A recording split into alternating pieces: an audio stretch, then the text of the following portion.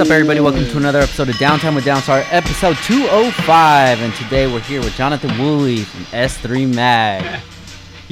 What's up, guys? What's up, brother? How are you, man? Dude, I'm good. I'm good. Just dodging this hurricane over here. Yeah, what's going on? Nothing. Like literally, there's a light rain outside that I'm watching, but my daughter's school was canceled today, which I don't know why the hell they did that. I don't live on the coast, y'all. Yeah. Like I live in Georgia, not on the coast. Yeah. But yeah, they canceled my daughter's school, so we just kind of had a hangout day, more or less. I think the your daughter even having school is the crazy thing, man. She's going still? Yeah, dude. You know Georgia don't care. We're in it to win it, dude. Bro. Here we're already thinking like, I don't think Christian's just ever gonna go back to school again. She's in. And honestly, I think that's why they probably canceled today, because they probably want to run a test run of if they have to shut it down and go digital. Because I'm like, are you serious, man? Like, we got like 4 inches of rain. It's not that big of a deal. Yeah, you know what I mean? yeah. Like, but yeah, I mean, down south, at least all I can speak for is kind of rural Georgia where I am. Nobody cares. Yeah. It's kind of crazy because like nobody cares, and you'll fall back into like your daily role. You know, and then all of a sudden you'll find out, oh, dang, my neighbor's got it, you know, or like people catch it and you're like, oh, crap, man, maybe I should put the mask back on and get serious, you know? Yeah. But we're planning on going to the beach next week, so we'll see how that goes. I figure it's a big beach. We can stay away from people. Hell yeah, dude. I seen you just learned how to wake surf? I never even heard of that. Yes, that's dude. sick. Have you not heard of that? No. Really? Yeah. Yeah, dude. Yeah. Well, I thought everybody had heard of it. I thought I was late to the party, but basically, if you haven't heard of it, you know, you get a wakeboard boat or like a wake surf boat, a Malibu or whatever. You run them at like 10 miles an hour, and dude, my cousin's got this sick boat, and so you can direct the wake to the left or the right, and you can do everything you want to do, and you run at about 10 miles an hour, so it's low speed. And then you sit in, 5 feet behind the boat and you just catch that wake. And then once you get it, you can just stay right there. You can drop the rope altogether and cruise. Really? It's freaking awesome. Wow. Dude.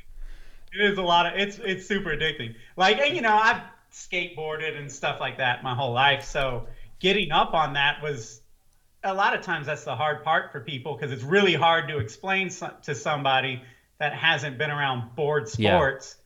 To do, but man, getting up wasn't really a problem. It was like kind of chasing the wave and staying on top of it, and then once you figured that out, dude, it was on. It's fun. That's sick, bro. I always thought that since I was I skated a lot, that would transition over into snowboarding. But the first time I ever did snowboarding, I was like, get these boots off me, what the hell? Yeah, dude. Snowboarding's fun. I'm from the South, so we got like North Carolina. It's mostly ice, and it's all fun games till you catch an edge. Yeah. And then you face plant hard. But dude, it's fun, dude. The funny thing is, I don't know if you know about this guy. There's a dude named Austin Keene. Mm-hmm. Total badass. Can I say badass on this podcast? You can say whatever the fuck you want to say. Thank you. That's now I know where the ceiling is. All right. Yeah, dude. So Austin Keene is like a badass. He's like the Forsberg of like wake surfing and all that or whatever. And he's dreaded. And like we look very similar. Yeah. So like I already catch that all the time. People are like, I'll go to like Harlow's school and the kids are like, dude, are you Austin Keene? I'm like, no. Like I'll go to car events and people are like, bro, are you Austin Keene? And I'm like, no, but I get that a lot. Really? Like, because I was looking on his Instagram. I was like, holy shit, he was just in France like 2 days ago, and now you're here at Grid Life or whatever. Yeah, dude. So yeah, man. It's I think cool. If you had maybe sunglasses or something, you could get away with it. That's what the guy was saying at Grid Life. He was like, bro, you've got the same sunglasses as this man. I was like, I don't know. Great minds think alike. Hey, well, you got the look, dude. That's the, Magnus Walker got the look. Yeah. And then they were just showing me, my guys were just showing me another show on like Discovery or something. Some dudes, I don't know, like in Alabama or something. They just have like hella cars and they're just It's one of those car shows where they just do like random car shit. And then some Yes. old dude with dreads too. Yes. There is like a dread alliance. So anytime anybody does anything cool with dreads, like people tell me about it all the There you time, go. like and so yeah, I've heard about that. I think it's on Netflix or something Yeah. because I've seen like the little Yeah. profile pic. I just hadn't clicked on it. But yeah, Magnus is funny too because dude, that dude is cool as Hmm. crap. And I happen to be super into old Porsches. Oh, shit. You know, Oh, there you and go, have right been there. my whole life. Yeah, yeah, dude. Like, I mean, I've grown up around these things, like, so when I was a little kid, my dad was, whatever, very involved in the Porsche club, racing old Porsches and stuff like that. So that was like our Sunday football, like most families were watching football. That's what we were doing. So I've grown up around it. Just so happened, I guess we're cut from the same cloth, me and Magnus, so I started doing, like, dreads don't happen overnight, man. Like I've been working on this for like the better part of it, vast better part of a decade. Wow. And then yeah, you hear about Magnus and you're like, son of a bitch. His dreads are longer. Damn. Like, so yeah, dude. But whatever. Oh man. So what made you even decide to go with the dreads? I don't know. I'm just a freaking rebel. I love it. No, I'm not. I'm not a rebel. I just don't fit in. It was pretty much like I was going to Hawaii a lot. This was all right. So 2010, 11, 12, 13, that era, right before my little girl was born, pretty much. My mom is retired from Delta. So me getting to Hawaii was not really much of a cost. And so basically I had a valet job on the weekends and when I made $100, I'd roll it Yeah. up, I'd throw it in a backpack. When that backpack would get kind of full, I'd be like, oh snap, and we'd go to Yeah. Hawaii. And so it was, I mean, it's easier for you. You're in California, but like from Georgia, man, it's a long flight, and so, but we were still going 3 times a year or so. Started making friends and whatnot. Got, obviously heavy into reggae and that whole kind of thing. Like that's the thing about Hawaii is like it's the culture. Like yes, the beaches, the mountains, love it, but like it's the culture that kept me coming back. And ended up going to see a band called Soja, Soja. Check them out. And I was a big fan of that band already, and went out there. Kind of long story short, my wife was in a car accident, a bad one, broke her pelvis Shit. and stuff like that. Yeah, it was bad, and so she couldn't walk for 3 months. And then basically Soja was about 5 months after that wreck in Kauai where we were going, and so that was like the target. I was like, boom, we're doing it. Like that's the date. Go to therapy. We're gonna figure it out. And so she got that was like the mission to get better. To work harder to get her muscles back, basically, because she was bedridden for 3 months. Yeah, and it was right after we got married, dude. It was a stress. But anyway, we made it. We went to Soja. There's something about like the music in the jungle, and it just kind of hit me, and I was like, I'm not gonna cut my damn hair for a minute, Wow. And then it was like, I'm doing dreads, and my wife is a princess. Like she is not what you would expect me to be. She's a Southern belle. You know what I Yeah. mean? To pull, I don't know how. I guess opposites attract. But her whole thing was like, I'm not even gonna argue with Yeah. you because you're not gonna do it. I'm not, Yeah. like you're not. I'm not gonna waste my time arguing with you. And I was like, okay, all right then. So I just quietly didn't cut my hair for 2.5 years and got it long enough Wow. because yeah, I mean, dread lessons, like I used to just buzz my head. So like you have to get it long enough because when you dread it, it cinches back up, and so I didn't want like little nubby things. So like grew it out for 2.5 years. In that 2.5 years, my daughter was born, and I was finally like, it was like a couple months after she was born. I was like, all right, I'm gonna do it. Sick. I'll probably cut it off, but I've come this far. I've got to prove them wrong. I'm gonna do it, and so I did it. And then it was like, well, let me just rock this for like a minute, and now it's become synonymous with Yeah. me and Esther and everything. Now I can't. I mean, not that I want to cut it, but if I did, I would have to deal with 2 years of bullshit and people going, "Oh, you cut your hair? You were so shitty with the dreads, man." So, yeah. Now I ain't cutting it until God takes it away from Dude, me. they look fucking rad, bro. I, Yeah, man. I wish I could have Yeah. long hair, dude, but I can't make it Dude. past that stage where it kind of gets a little long, like 5 inches. I'm like, I gotta go. That's how I am with beards. I don't think I can grow Yeah. one. I'm 41 Yeah. now. Nothing. I'll get like a couple weeks in, and then I'm like, oh, this looks like shit, and I'll cut it, and I'll be like, shouldn't have done that, Yeah, man. You I know know? you just gotta let it keep going, man. I got some patches right here, bro, but it's COVID, so I don't give a fuck, dude. I don't gotta impress nobody. Yeah, Dude, yeah, that's exactly. so funny you talk about Hawaii because you're the one that actually put me on to Hawaii. The first time I was Yeah, gonna go out there, I put it up on Facebook, and you were the one that responded. And I ended up taking all your advice, man. I stayed in the same spot that you said and everything. It was awesome. that's funny. Dude, yeah, I take it seriously. Like whenever I see somebody post, I'm like, bro, listen, listen.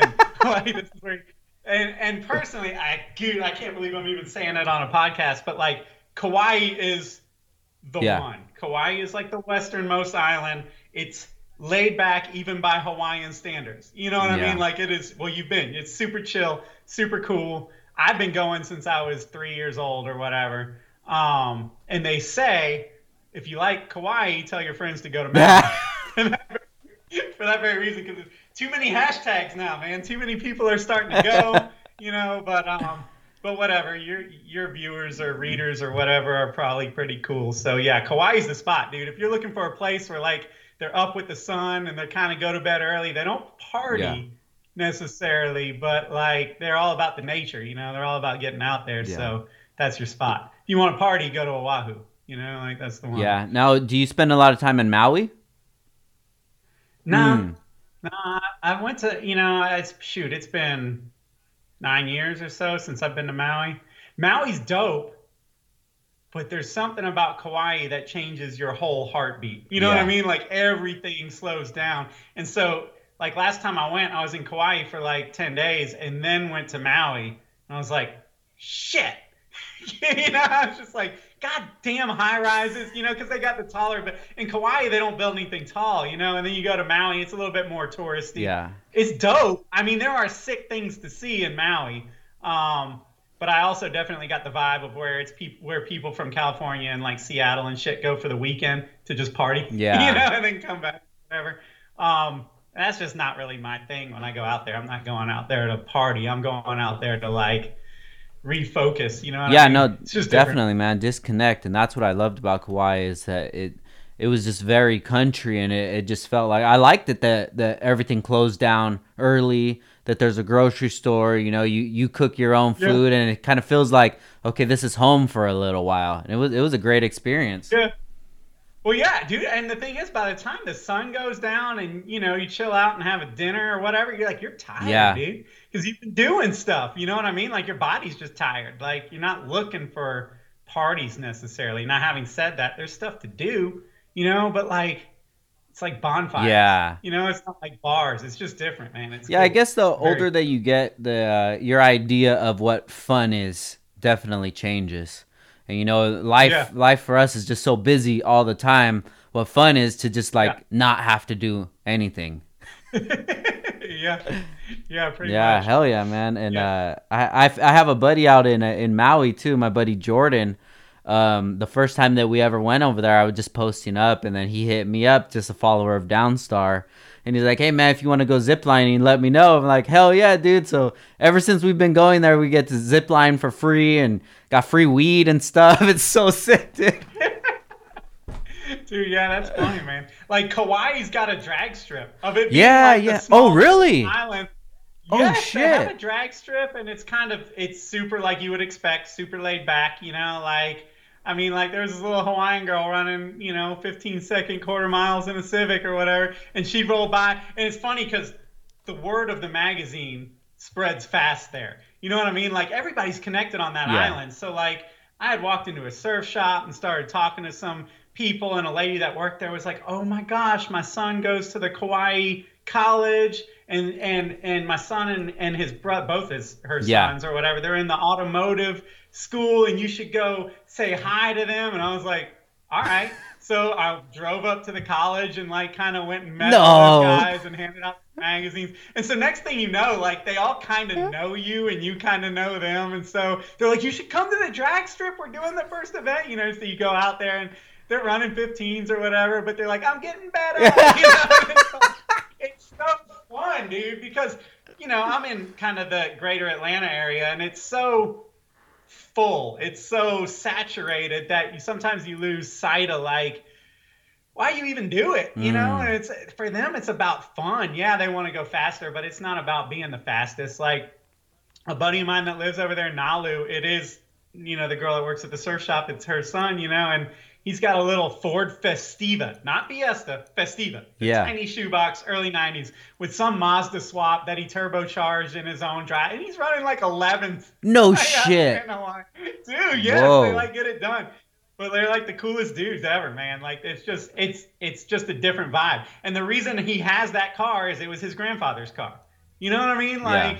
Like mainland culture would be like, cool, man, acquire that car, sell it, try and get yourself an EG hatch, and then because that's got better swap options, you can K swap it. But he's like, nah, bro, this is my grandfather's car, so this is the one. Yeah. Like, we got to make this thing fast, like that's what it is. So yeah, there's just a lot of sense of family and culture over Yeah, here. definitely a different culture. I don't care what anybody says. That's a different country. We just jack them for it. But I don't know how the trade Yeah. went. I don't know if we sold or bought or something, but it's not the same, man. And I love it out there, dude. Yeah. The funny thing is they all want to go to Yeah, California. for what? Don't. I talk to the dudes that are like 22 or whatever over there, and they're like, man, I just want to go to San Diego. And I'm like, bro, stay where you're at. I was like, just trust me. You're in And, freaking and Paris. that's funny because I'm in California and I want to go to Georgia. Yeah. So, oh, well, yeah. Well, you could do that because Georgia houses are cheap. Yeah. The problem is for me in Georgia to come to California or God forbid Hawaii is like a freaking fortune. Yeah. I somehow got to make millions, which print magazine is probably not going to take me there in 2020. It's like, God damn it. If I was only like 25 years earlier with this magazine, we'd have something. Well, But you're still around when a lot of others aren't, man.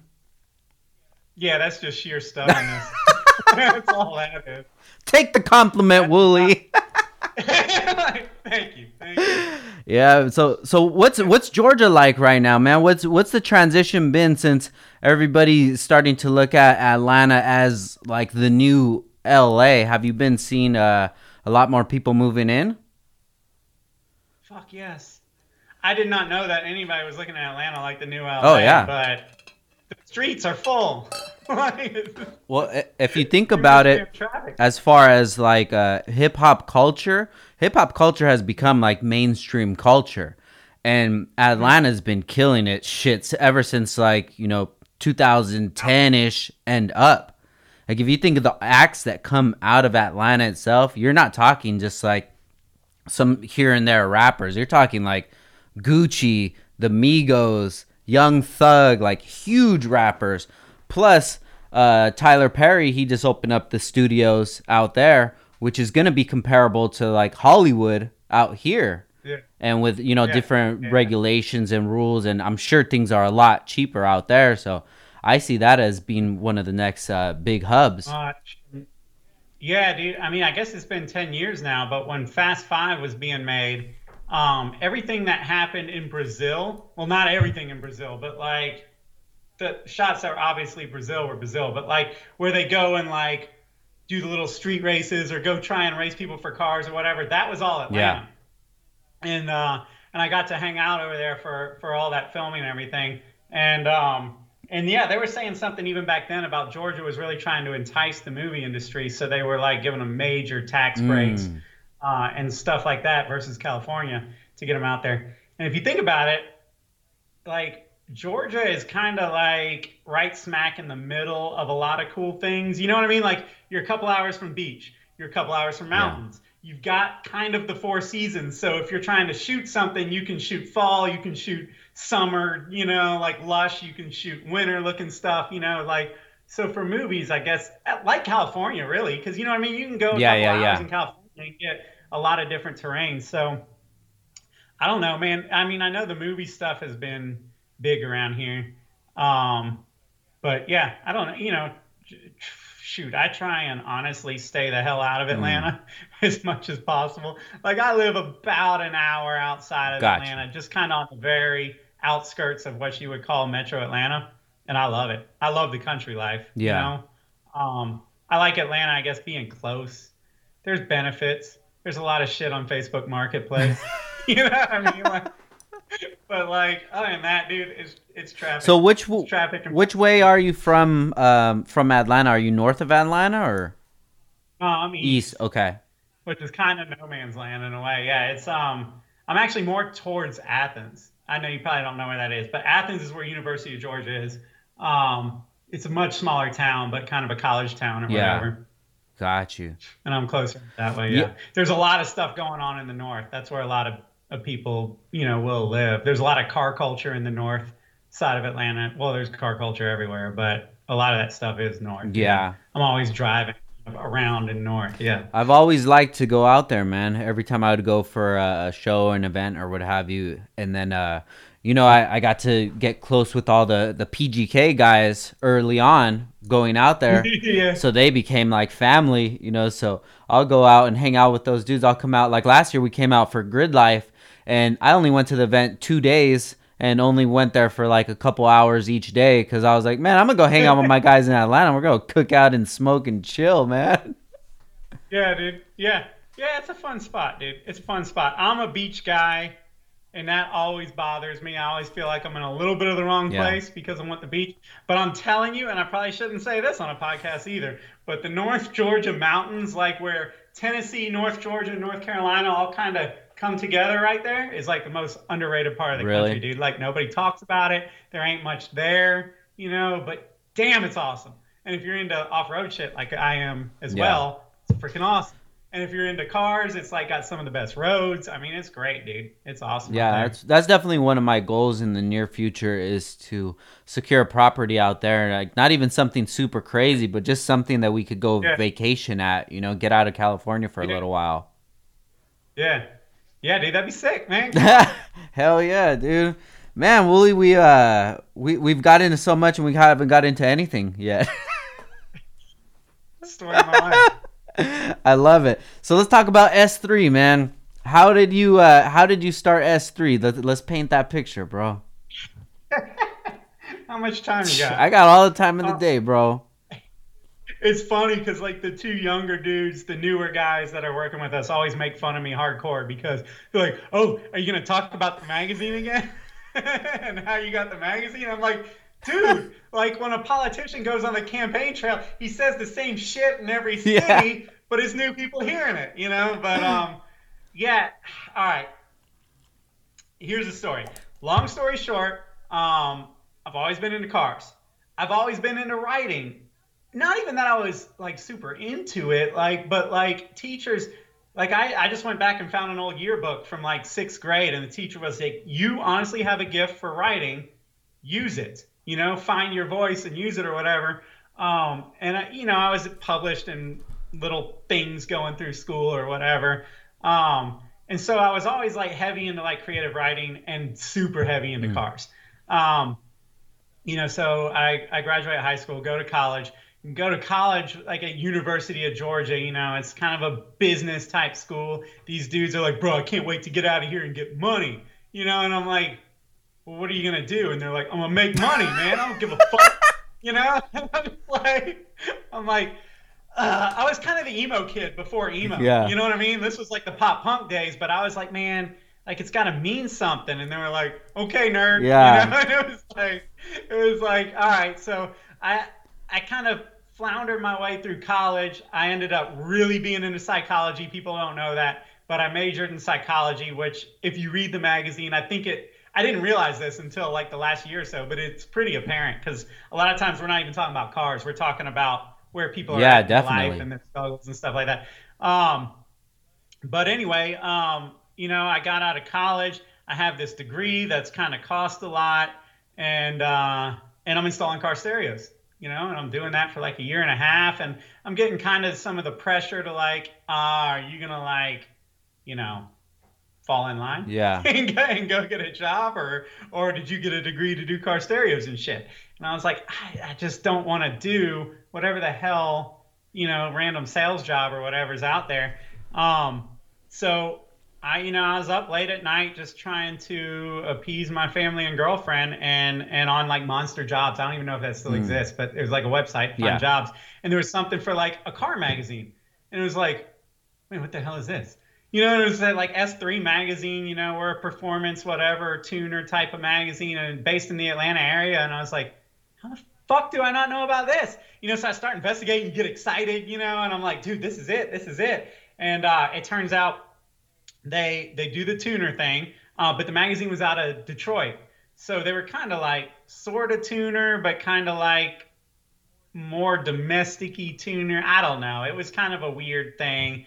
And S3 used to stand for speed, style, and sound. I guess it still does. They did a lot of audio. Honestly, it was a little bit behind what was going on, even in 2005. But they had a motorcycle magazine, Two Wheel Tuner. And it was one of those like, let's put a celebrity on the cover with a stretch bike with a lot of chrome or whatever, but it took off. So that magazine was killing it. And they were like, we need to move somewhere where we can live the bike life 4 seasons, more or less. So they had come down to Atlanta. That's why I hadn't heard of them. They had really just kind of gotten there a few months earlier. So I go like balls to the walls for this job, right? Like, and I send an email and I actually get a response. And the owner was like, hey, we're getting ready to go to SEMA, so stuff's kind of crazy. But when we get back from SEMA, we'll be in touch. And I was kind of like, no, that's not good enough, man. Like, I cannot let this fizzle. And my dad worked in the car industry. Like I said, my mom worked for Delta. So between the two, he was like, you need to get out here. I'll get you a pass and go find this dude, Wow. Like, so yeah, dude, I flew out there. I only had like a day and like full of nerves. You know what I mean? It was 2005, my first SEMA. It was larger than life, but I was on a mission because I was trying to find this dude, Todd Lamb, the publisher of S3. And so I tracked down the booth and I see him from afar, and then he starts leaving. He like left the booth, and I remember thinking, shit. So like I kind of crossed paths with him. It's like I'm trying to ask a girl out in like, middle school or whatever. So I crossed paths and I'm like, oh, Todd, yeah, I'm Jonathan. I sent you an email about the editor position or whatever. And he was like, oh, okay. Well, I'm about to run to a meeting, but since you're here, write about the event like you're writing it for a magazine. Send it to me. I'll try and take a look at it and whatever. I'll hit you up when we get back. So I kind of wrote this article, and I kind of like really kind of hung it out there. Like I didn't write like a safe article. I kind of like went for it. And long story short, ended up getting the job. And it's a freaking dream job, right? Like for me, it was absolutely a dream job. I could not believe it. 6 weeks later, 6 very quick weeks later, we had done one issue, and he calls me in his office and basically lays me off. And like, it's surreal. Like my heart's racing, like I can't believe it's happening kind of a thing. And I'm like, what? What? Who's buying it? Like he was like, basically he sat me down and he was like, listen, it has nothing to do with you guys, but we've been kind of thinking about selling S3 for a while. A company in California is buying it. So, we're going to keep you on for a couple weeks if you're willing to help finish the next issue. But after that, that's it, man. I'm really sorry about that. And because, I just quit my other job, and my other boss was cool as shit. Like we still talk, but I didn't want to go back and accept defeat. There was no going back, and so I was like, can I move to California? Because then, I mean, other than my girlfriend, who's now my wife, like there was no real ties. I was like, I'll move. And they're like, well, according to them, they're buying it to kill it. So that's not really an option. He's like, I kind of poked around at that. And I was like, okay. So we went to lunch, and it was like, there was really only 2 of us that worked solely on S3. The other guys worked on the motorcycle or S3. So those guys were like, well, do you just want to work on the bike magazine and keep your job? And of course they were like, yes. So it was me and the other owner were like, as we're trying to like process, I'm like, no, dude, no, man. And so like the next morning I was in his office when he got there, and I'm like, come on, change your mind. And he was like, I mean, it's kind of like, it's done deal. And the next morning, and finally he was like, listen, I talked to my wife, who was his business partner. S3 is kind of our firstborn, and we're not cool with the fact that it's being killed. If you and the designer, who's Cody, I don't know if you ever met Cody. I believe so. Yeah, he's not with us anymore. We're still buddies. But he was with us in those early days. So he was like, if you guys can come up with some money, you can buy the magazine. We'll let you use the office. We'll teach you how to publish. He's like, because you don't know shit. about actually what a magazine is. He's like, you're not Yeah. there. It's not articles. Like, um, and so we were like, yes, yes, give us a week or whatever. We'll rob banks. We'll call grandma. We'll do whatever the hell we have to do Yeah. to make it happen. So we did, and I mean, at the time, I was like, there's no freaking way. The odds of success are very, very slim, but I was buying it, and with that is basically affordable, like the price of a car. Gotcha. You know what I mean? So like, and we were buying a magazine that already existed. Like starting a magazine is really hard. Buying one, even if it kind of sucks, but at least it has advertisers. At least it has contacts and like it has subscribers and stuff like that. So it was like this, it's now or Hmm. never. Like this is it. And even if we fail, if we get our foot in the door, we'll find our next job.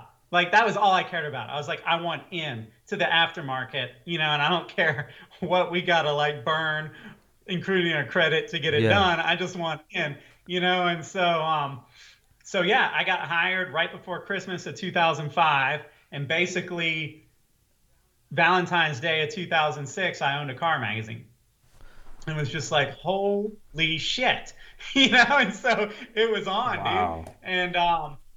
And yeah, like one thing people, the average person does not really understand about magazines is it's funded off of advertising. Like printing is super damn expensive, and advertisers pay to be in the magazine. That's what funds the magazine. Subscriptions isn't where it's at. Like right now, you can go on our website, you can get a 2-year subscription, which is probably more like a 4-year subscription, plus a T-shirt for $20. I'll tell you right now, a T-shirt costs us like Yeah. 10. And we got to print the magazine and we got to ship it to you for whatever, 30 Yeah. times or whatever it is. You know what I mean? We lose money. But the thing is, I'm happy to lose money to gain a reader. And the theory is that an advertiser will see the readers and be like, yo, you guys got some cool readers. And they're paid. Paid reader, paid subscriptions are worth more than like a YouTube subscription, for example, because these people have invested Yes. in. They're good consumers. So that's basically the short version of how a magazine works. It's all based off advertising. So we owned a magazine. We didn't have enough ad revenue to get the first issue paid for, and we're trying to figure out how that's going to work. And it's total like a soap opera. Like every day, it's just like we're going out of business. Mm. Like I don't know how the fuck we are going to pull this off. Because back then in 2006, we're trying to print every month. There's no time, like that was back when magazines printed every month. Um, and so Mike, who Hmm. for those of you listening that don't know, Mike Sanders is our ad guy. He is now the other half owner of S3, so I own half, he owns Very half. cool. Uh, but back then, he was basically when I was in college, he was in high school. We both had eclipses, and we all kind of hung out a little bit in parking lots. And then he started coming to our apartment. We started feeding him beers. We'd kick open the back doors of bars and get him in and stuff. Him and his buddies. So like we were kind of buddies. But he called me, and so he was in college at this point. I was kind of fresh out, and he was like, "Yo, did you buy a damn car magazine?"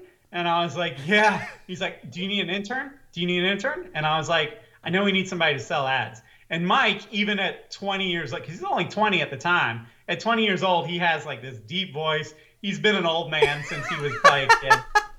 Like he's always been responsible and mature. And so he started selling ads, dude. He started calling these people up, marketing. And even back then, before the economy crashed, marketing directors were like intimidating older dudes that brought in good salaries and stuff like that. And he's calling them and talking to them, and somehow, some way, kept us in Mm. business, And I was helping more then than I am now, with that side of it, but we somehow survived. And looking back at it, this was 2006, so drifting was so hot that all the tire companies, were spending big money to be in magazines, and that kind of helped us out.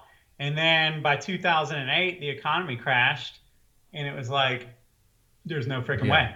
You know what I mean? Like budgets were being cut like crazy. Gas was like $4 a gallon here. I don't know how much it was in Yeah. Yeah. California. Yeah. And like everything kind of halted. Like all the party was ending. Yeah. You know what I mean? And it was like, well, we're fucked. But like in the process of being fucked came like the real voice of the magazine because we got frustrated and we didn't want it to die and we were pissed off and so we started writing like real articles rather than fluff shit, and people started latching on to that. And at the same time, what we didn't realize is those West Coast magazines, like then it was Prime Media, then Source Interlink, then 10. Mm-hmm. And if the people listening don't know, like a lot of those West Coast based magazines are all owned by the same big conglomerate and they kind of operate independently. Well, those magazines were used to the big budgets and the heydays and all that. So it kind of hurt them worse than us. I thought it was going to take us out immediately, but all we knew was broke. Yeah, yeah, yeah. So like it hurt us, but we were kind of used to it. Whereas those guys with the big offices and the big staffs, and basically they had big operating costs, so they needed to pull in the big ad revenue. And when that got shut down, like that's when you started seeing them fall. What was it? I don't know. Maybe Modified Yeah, first. yeah, You know what I yeah. mean? Like Modified, they started kind of Import falling, and Tuner, then Honda Tuning, and then Super remember Street. the crazy thing is, okay, so there was two of us that got hired on the same day, me and a dude named Clint. Clint stayed with the motorcycle magazine, but he wasn't really a motorcycle guy. Ended up getting hired as the art guy, the designer for Import Oh, Tuner. okay. So, yeah, we're all kind of connected, and so he was working for Import Tuner. He got out of that before they ever closed, just because he was kind of disenchanted with. He was like, "Man, I'm at the quote top." He's like, "But it's not like what I thought it would be." He was like, "They basically give me like 8 photos that I have to use, no others. They've given me everything that I can use with like the product placement or whatever." He's like, "So all I do is like lay it out." He's like, and that's it. He's like, "It's not what I thought it would be. I'm not like out here choosing what we're going to feature and doing all this cool shit." Yeah. He's like, "It's kind of served to me." But anyway, yeah, so I don't know, man. Somehow we survived 2008, 9, 10 or whatever. And then by that point, we just kind of established ourselves as kind of like this independent grassroots magazine. We were never the Yeah. biggest. I mean, I'm sure anybody that's still listening, probably half of y'all are like, S3. Yeah. We've never been the biggest, like, especially if you live out there on the West Coast, because it's freaking Super Street and it's those guys. But we had we were a national magazine, but we were kind of strong in the Southeast. We were after all of that, going through the 2008 thing, we became very punk rock and very like, I don't give a shit. If 3 people read this magazine, if they're cool, I'm in Yeah. it. Like I'm not quitting, and we stayed like that. And we became kind of the underdog magazine. Like there became kind of a resentment for like the top tier builds, you know what I mean? Yeah. The ones that are like, oh, this guy's popular, so he works with these brands, and there's already a cover waiting for him before he even built the car, like the dollar bills and all that kind of stuff. We were like, man, fuck that. And so we were just very raw, like Honda, Nissan, dope shit, people working in their garage on their cars late at night. We were kind of the magazine for that guy. And that's kind of, where it was throughout the 2000s, at least, or the 2000 Yeah. teens. What do I you don't even call know it? what you would call those, but yeah. Fuck do you call that decade? I don't know. And then as we got into like the later 2000 teens, to where we are now, it's become kind of like this generational thing is how I describe it now, because I don't know what label. Back when, even in 2010, there was a freaking label. Like, are you like a Honda boy? Are you a Yeah. tuner? Are you JDM? Like, are you for Mustangs or fuck Mustangs? Yeah, Like yeah, it yeah. was very much like, you were either them or them kind of a thing. And now it's like, well, shit, as we've all kind of gone into our 30s, or like now I'm in my early 40s, and it's like, I just like fucking cars. Like I always have. I still love Hondas to my core because I think they're just so definitive of what tuning's about. Like I think, like I say this in the magazine a lot, dude. Like I don't care what price point you're looking at. Like people rag on Hondas because they're inexpensive, and it's like, why are you gonna rag on a Honda for that? That is fucking epic. Yeah.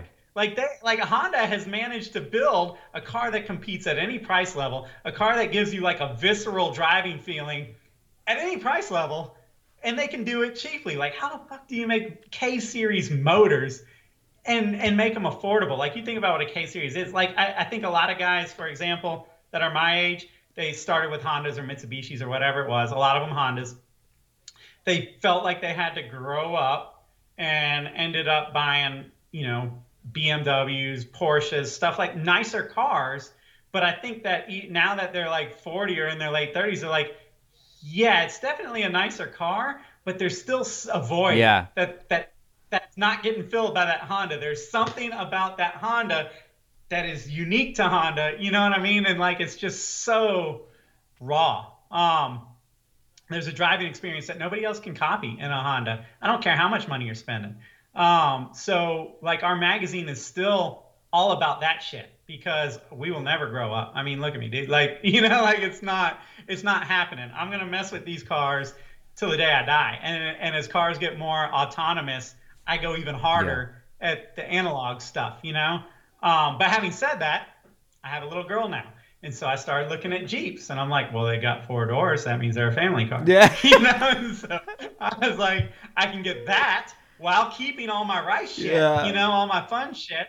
And then I got super into Jeeps and, ruined that, and then I go, well, crap, that's a pretty bad daily now. Look at this Fiesta ST. That's like all the freaking Hondas, but new. I'm going to get that, and so I got that and threw a big turbo on that. And so, and at the same time, somewhere, if there's a benefit from, car magazine, it's that you're so engrossed in the culture that good deals come your way. Good deal came my way on an air-cooled 911, a 79 before Magnus and RWV really spiked those, but just before. I got real lucky. So I got that car, and so, I mean, because we're an independent magazine, the magazine will always reflect what we're into. We don't have a boss coming in and saying, do this, this, and this.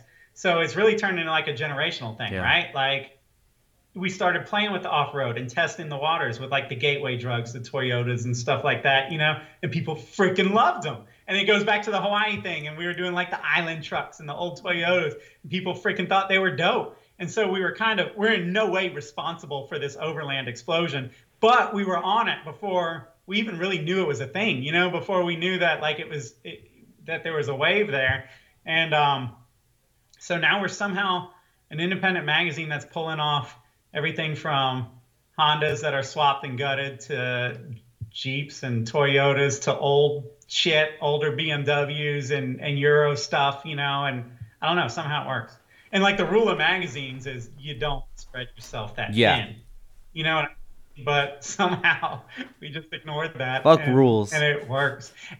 I think fuck the rules. And I think a lot of that is because the people that are our age now are just like, it's not really what you're working on. It's kind of the style that you do it, So like, I don't know, like I want to experience all that shit, Like with a Jeep, for example, I feel like a Jeep is love them or hate them. Like they're so unique to everything automotive. Like a Jeep is a very unique type of vehicle. So as a car enthusiast, it's like you kind of owe it to yourself to experience that. It might not be for you, it might be, but it's really unique. And props to Jeep for still making something that's so kind of true to what it was.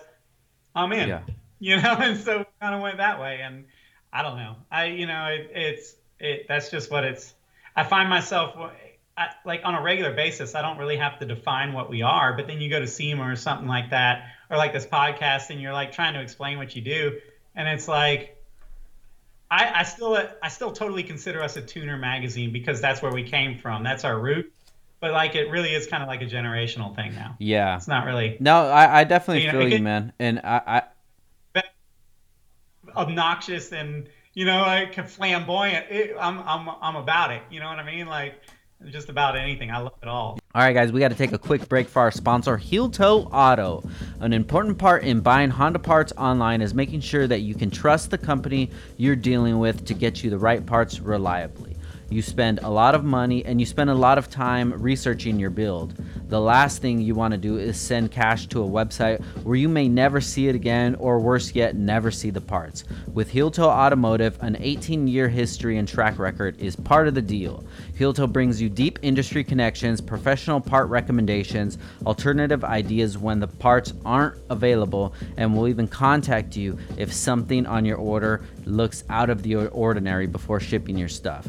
so cool, guys. You can actually create a profile on heeltoeauto.com, which will have all your specific info for your build or whatever you're working on. So if you do place an order and they see over at Heel Toe that that's not going to work for your platform or whatever you're doing, they'll go ahead and contact you and make it right.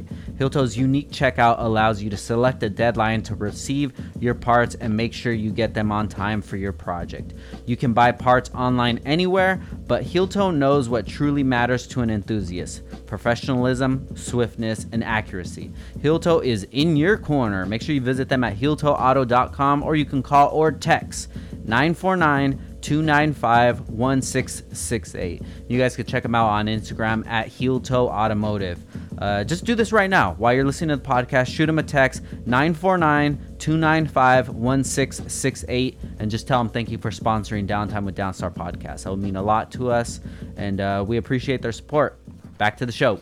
Yeah, I see a lot of similarities in the way that I did Downstar as well, you know, just first starting it off and kind of just a new road that I didn't even know what was down it, and just creating products out of nowhere and trying to see where this is all going, you know, and that gave me so much freedom to just be myself because I wasn't following any other blueprint. I was just doing it how I wanted. And I remember early on having some more successful people tell me, hey, maybe you shouldn't have like drug pictures or what have you. And I'm like, oh yeah, all right, cool, whatever. But the way, thanks for your concern. Yeah, but the way that I think about it now is like Downstar represents me and anything that I think is cool or fun. So that's what it's gonna be, you know, and that's kind of where I feel that S3 is. Yeah, 2 follow-up points to that before I forget them. All right, one, I think what's really cool about Downstar is that you built the brand early on in your love for Hondas. I know you had muscle car, Chevelle. And then you got into Hondas, and boom, Downstar was right there. I think that's crucially important, and that's part of why I'm into all cars, because especially, you know, like 15 years into like a car magazine now, like you will get burnt. You know what I mean? Like, and the way I don't get burnt is I love it all. Like, I love to go out there. You know, when I found off-roading, it was like a surge, man. It was like, holy shit, this is freaking cool. And it brings all of the feelings back that you had for Hondas when you first got into Hondas, because everything is awesome. And you're just like, oh my gosh, this is so freaking cool, because you're learning stuff again. You know, your brain is stimulated. So I think that's super dope that you started Downstar when like your brain was like really stimulated with all this new, like, what is this import shit? It's awesome. Yeah. Like, it's like toys, you know, and it's like these rowdy little things, you know. And the other thing is, yes, brands these days have totally changed since I feel like a dinosaur, and I'm not, right? You know, like I've only been doing this for 15 years, but I feel like an old guy because I've watched things change. Now a brand is like, Downstar follows you through your life. And like whatever you're into or are going to get into is where Downstar's going to go. If you pick up Ultimate Frisbee tomorrow, there will be Downstar Frisbee. Like, you know what I mean? Like, and that's just the way that brands have become, and people kind of latch on to the mentality of a brand, I guess, or I don't know. Like there's, you know what I mean? Like there's a connection. It's not, I mean, you sell bolts. Yeah. You know what I mean? Like people aren't connected to the bolts. They're connected to like you and your personality and what you do for the culture, and even these podcasts and all this kind of stuff, and like they feel a way about it, and that's why they buy the bolts. So I don't know, man. It's a really weird thing, and that's all the internet. That's all social media has allowed, like all these walls to come down on what a brand is, man. I mean, you know, the first one was, I guess, Fat Lace. Fat Lace was the first one where I was like, or even DTA, you know, or Road Status. I was like, what the fuck is going on here? Like these guys are doing literally whatever the fuck they want. He's modding an S14. He's making bicycle gloves. Yeah. Like, what the fuck? You know, but it works. It just, I don't know. It's the great thing about, you know, there's a lot of shitty things about the internet. One of the great things is it gives us freedom, you know, to do that kind of stuff. I think people just, you know, overcomplicate things and business and demographics and business names and things like that. But I mean, if you have a product to offer and people think it's cool, like that's really all you need. And then if you get to that point where your actual brand becomes cool, people like the logo or what it represents, why can't you just dive into anything else? That's the way that I thought about it. Like, I have a water bottle. I wish this water bottle was a Downstar water bottle. I'm sure so many other people that have water bottles, yeah, exactly, see, would wish that they had a Downstar one instead of like a Target brand or something. Because this represents who I am. Everything that I have, everything that I wear, everything that I buy, drive, this represents who I am. I know that that's how people think. So me as a business owner, I'm going to be, okay, well, if that's the kind of stuff that you want, we're going to make Downstar clothes or Downstar whatever, And we're going to be having a baby in February. And thank you, brother. I appreciate it, man. And I'm going to make a Downstar line of baby clothes. Like, why not? I don't have anybody to answer to. I don't have anybody to ask. And that's kind of the beautiful thing of just being a grassroots company, such as yourself, man. One thing that I wanted to get into, which was kind of where we first started connecting, was when you guys did that Skunk 2 ad. So I remember you guys did the Skunk 2. I think it was a couple, if I'm not mistaken, kind of on the way more edgy side of things. Yeah. And I was just like, you know what? I would never, ever see this kind of article in any magazine. But it's in this one. This is crazy, man, but this is exciting. So tell me about like making those sort of decisions and if there was any kickback to it. I mean, dude, there was a time, and this is no knock against Skunk 2 now, but there was a time in like 2011 where there was just a really sweet spot. They had a really cool staff. They had Aaron Bach, Joe Schneider, like a bunch of these dudes. And I don't know, man, we came to California a couple times and hung out with them and just kicked it. You know what I mean? Just partied with them and hung out at their house and stuff and had a great time. And it just spawned shit, it just spawned ideas. And they were running ads with us that were like definitely the parental advisory version of what they were running like Super Street. Like, there was one, the one that stands out was the dude. He looked kind of Hawaiian. Yeah. I don't know what he was. He was like this big dude. He had like little pasties over his nipples, no shirt on, and he was just like giving two fingers. And I think these said like, haters gonna hate or something. Or maybe the ad said haters gonna hate. I don't know. But he I had just this saw big it. wig and this big grin, and he just like, we're like, fuck yes, we'll run it. And then there was one where at the time Skunk 2 was getting pissy because people were ripping off their whatever, their shit. And so they made an ad just in huge letters that said fuck biters. Yeah. And we're like, yep, we'll run it.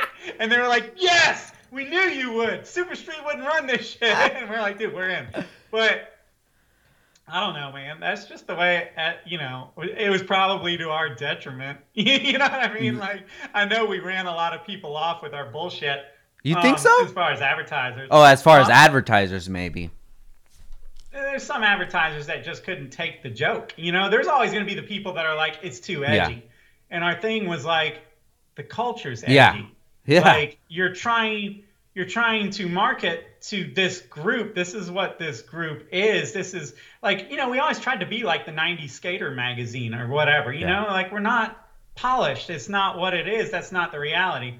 But, back then we had the guys, well, you were one of them with your eating noodles or ramen and counting money and there's like a gun in the back. Yeah. I can't remember the details. But like, dude, I swear to God, these ads did so much more than maybe sell some parts. Like, there are people right now that are 30 that were like, holy shit, that's like why I got into cars. Like, I was 18 at the time or whatever, and I saw that and I was just like because it was the culture that was just like skateboarding. Yeah. It's the culture that it brings people in. The skateboard or the car, it's just the ticket in. Like, nobody cares. Like, great, you got a car, cool. I mean, good for you, but like, you know what I mean? Like that's not what it's like. It's about the whole camaraderie and the culture or whatever. So, I don't know. I mean, like, I deal with that a lot today, with print, basically, in 2020, fighting with the internet and all that kind of shit. And it's just like, man, it's not that print doesn't work. It's that y'all are making pussy ads. Yeah. Like, you know what I mean? Like, man up, make a goddamn ad that people remember, and they'll remember it. You know what I mean? You can't, I don't know. We somehow fell into we're in a thing right now, and it's been like, whatever, 8 years, where like everything's got to be clean, super clean. let's just make a clean ad. Let's do this clean. I'm like, fuck clean. You know You what I mean mean? as far as Like, advertisers wise? as far as overall Got design, you. overall branding, overall everything is very clean. Like the whatever, the Instagram pages with the most followers are Yeah. clean this, clean that, clean designs, and it's just I don't know. I mean, that's cool. It is cool, but it's not the way everything has to be. When everything goes that way, it gets diluted. You forget what's what and who's who, and this just ads in a magazine or it's just logos on a shirt. You know what I mean? I think it's cool that everybody's stand out. Like again, not to just pat you on the back because I'm doing a podcast with you, but like Downstar is Downstar. Like it's not a ripoff of anything else. It doesn't really look like anything else. It doesn't go against the trends or with the trends. It's just kind of what it Yeah. is. You know what I mean? Like you got your own kind of look going. I think that's kind of the way it. I like that kind of stuff better personally. Yeah, no, me too, man. And I really wish that people would open up a little more. I know a lot of people in the community very personally, and I kind of think like, man, if you would show a little more of your real self to the public, maybe you would do better. But I'm Yeah. sure them looking at me and seeing some of those ads that I did in the past or some of my content or whatever, I'm sure that they think of it in a certain way. But at the end of the day, I'm still happy doing what I like to do. I could print whatever I want. I can make whatever I want. And that's like ultimate freedom. And then having people that actually like it and then subscribe to what we're doing or, even the whole podcast stuff. Like this is just Yeah. something that I just wanted to do. So I just took the same principles from starting a business. Okay, well, what do I need to do to start a podcast? This is what I need. This is how I get it up. That's all I needed. Anything else after Yeah. that, I'm gone. I'm gonna figure it out my own way. I'm gonna learn how to have conversations my own way because I want this to be as organic as possible. Maybe if I shortened episodes or edited more or just stuck to a certain demographic and we only talked about cars, horsepower, torque, speed, times, things like that, it might be a lot more popular. But at the end of the day, Yeah. what does any of that even matter? What does it matter if S3 becomes the new Super Street if S3 loses its essence of what it really is? Yeah. So that's what I'm trying to hold on to as much as I can. Yeah, dude. I mean, like that. It's really hard, dude, because I'm just. Let me try and get my thoughts. In 2020, everything's about numbers. There is such a pressure for numbers, whether you're doing a podcast or a YouTube video or whatever, Facebook page or Instagram, I guess is what the kids are using now. I don't know, but you know what I mean. There's always that. It's basically cocaine, man. Like the numbers, like you got to have the numbers to feel good. Then they go away, and you need them again, and it's just like we've never been S3 is, I think I've already said it. Like we've never been the Yeah. biggest. Like, and that's always kind of bothered me, to be honest. Because we're always like scrapping, and it's like, well, fuck, man, how long do we have to scrap before we start actually climbing? And then I kind of realized, shit, if I can be an old dude with dreads at some SEMA show, Yeah. in some tank top or something, talking to some buddies, that's success. I don't care if I've, whatever, made it to be the biggest magazine. If like I can enjoy this life, I think I'm living success and I don't realize it because I'm always measuring or whatever. Yeah. You're always, because I mean, like, S3 is still a struggle. Print is a struggle. It used to be we were fighting, Modified and Super Street and all these dudes who are always bigger. And now it's freaking Hoonigan Yeah. and Tona. And these guys are just giant on YouTube. And we're always this scrappy little magazine or whatever. But like, I think when you look back on it, you're gonna be like, dude, it was fucking success. Like these are the days of our lives. We were having a fucking blast. So I don't know, man. You just gotta do what the hell makes you happy, Yeah. man. That's what it's kind of what it's all about, last spring, I don't know if you even know, but we got that deal with a company called Motivicity, who is really big but very behind the scenes. They sell, well, let me explain. They sell parts, aftermarket parts to the shops. So when somebody takes their car to the shop and they're like, we can do this, this, and this, and then get your car on the dyno, they basically call Motivicity or Turn 14 and get the parts from them. Well, last year, I'm trying to like tell this in chronological order. Basically, there's no more Motivicity because they got bought by Turn Mm-hmm. 14, their biggest competitor. But last year there was still a Motivicity, and the CEO of Motivicity was always kind of a mentor of S3 and a fan of S3, I guess, and supported us and stuff like that. And he was like, dude, what I freaking love about you guys are your fucking punk rock. Like it doesn't matter whether there's 1,000 people that subscribe to your magazine or whether there's 100,000, you're gonna do what the fuck you're gonna do. He's like, I love it, dude. It's just as a CEO, as a guy that has to deal with everybody's bullshit in this aftermarket and all the sales pitches, like it's just so freaking cool because that's what it's kind of about. Yeah. And we ended up doing a huge deal with him, dude. Like basically last year, long story short, we built a Type R with Motivicity. We drove it across the country like 3 times, put it in different events, and did video and all that shit. And at the end of the year, we had to sell it for $1 to Motivicity, where it was going to stay in there. They've got a garage and one concourse in Detroit, which is like a country club with a racetrack. Super Street also did it with an Evo. Gotcha. And so we were like, I'm not hanging Super Street out there, but he was like, dude, I could tell that this really became your year. You really made this a part of who y'all were. For Super Street, it was a contract that they were fulfilling, or whatever. So he's like, and I was like, well, you could give us the Type R and Super Street's Evo next year. And he's like, that's bold. He's like, but I guess we'll talk. And so we were on the verge of that. Like this year he had said, this was before Corona and before they got bought. He said, hey, yo, send me like a deck, a proposal to get the Evo and the Type R back, and then you guys can just go balls to the walls with them this year, And we were working on that, and then Motivicity got bought, and the whole thing kind of went silent. Yeah. And I was like, damn, did I piss this dude off? Like, I hope not, and then turns out they had gotten bought. And then he hit me up a couple months ago and was like, yo,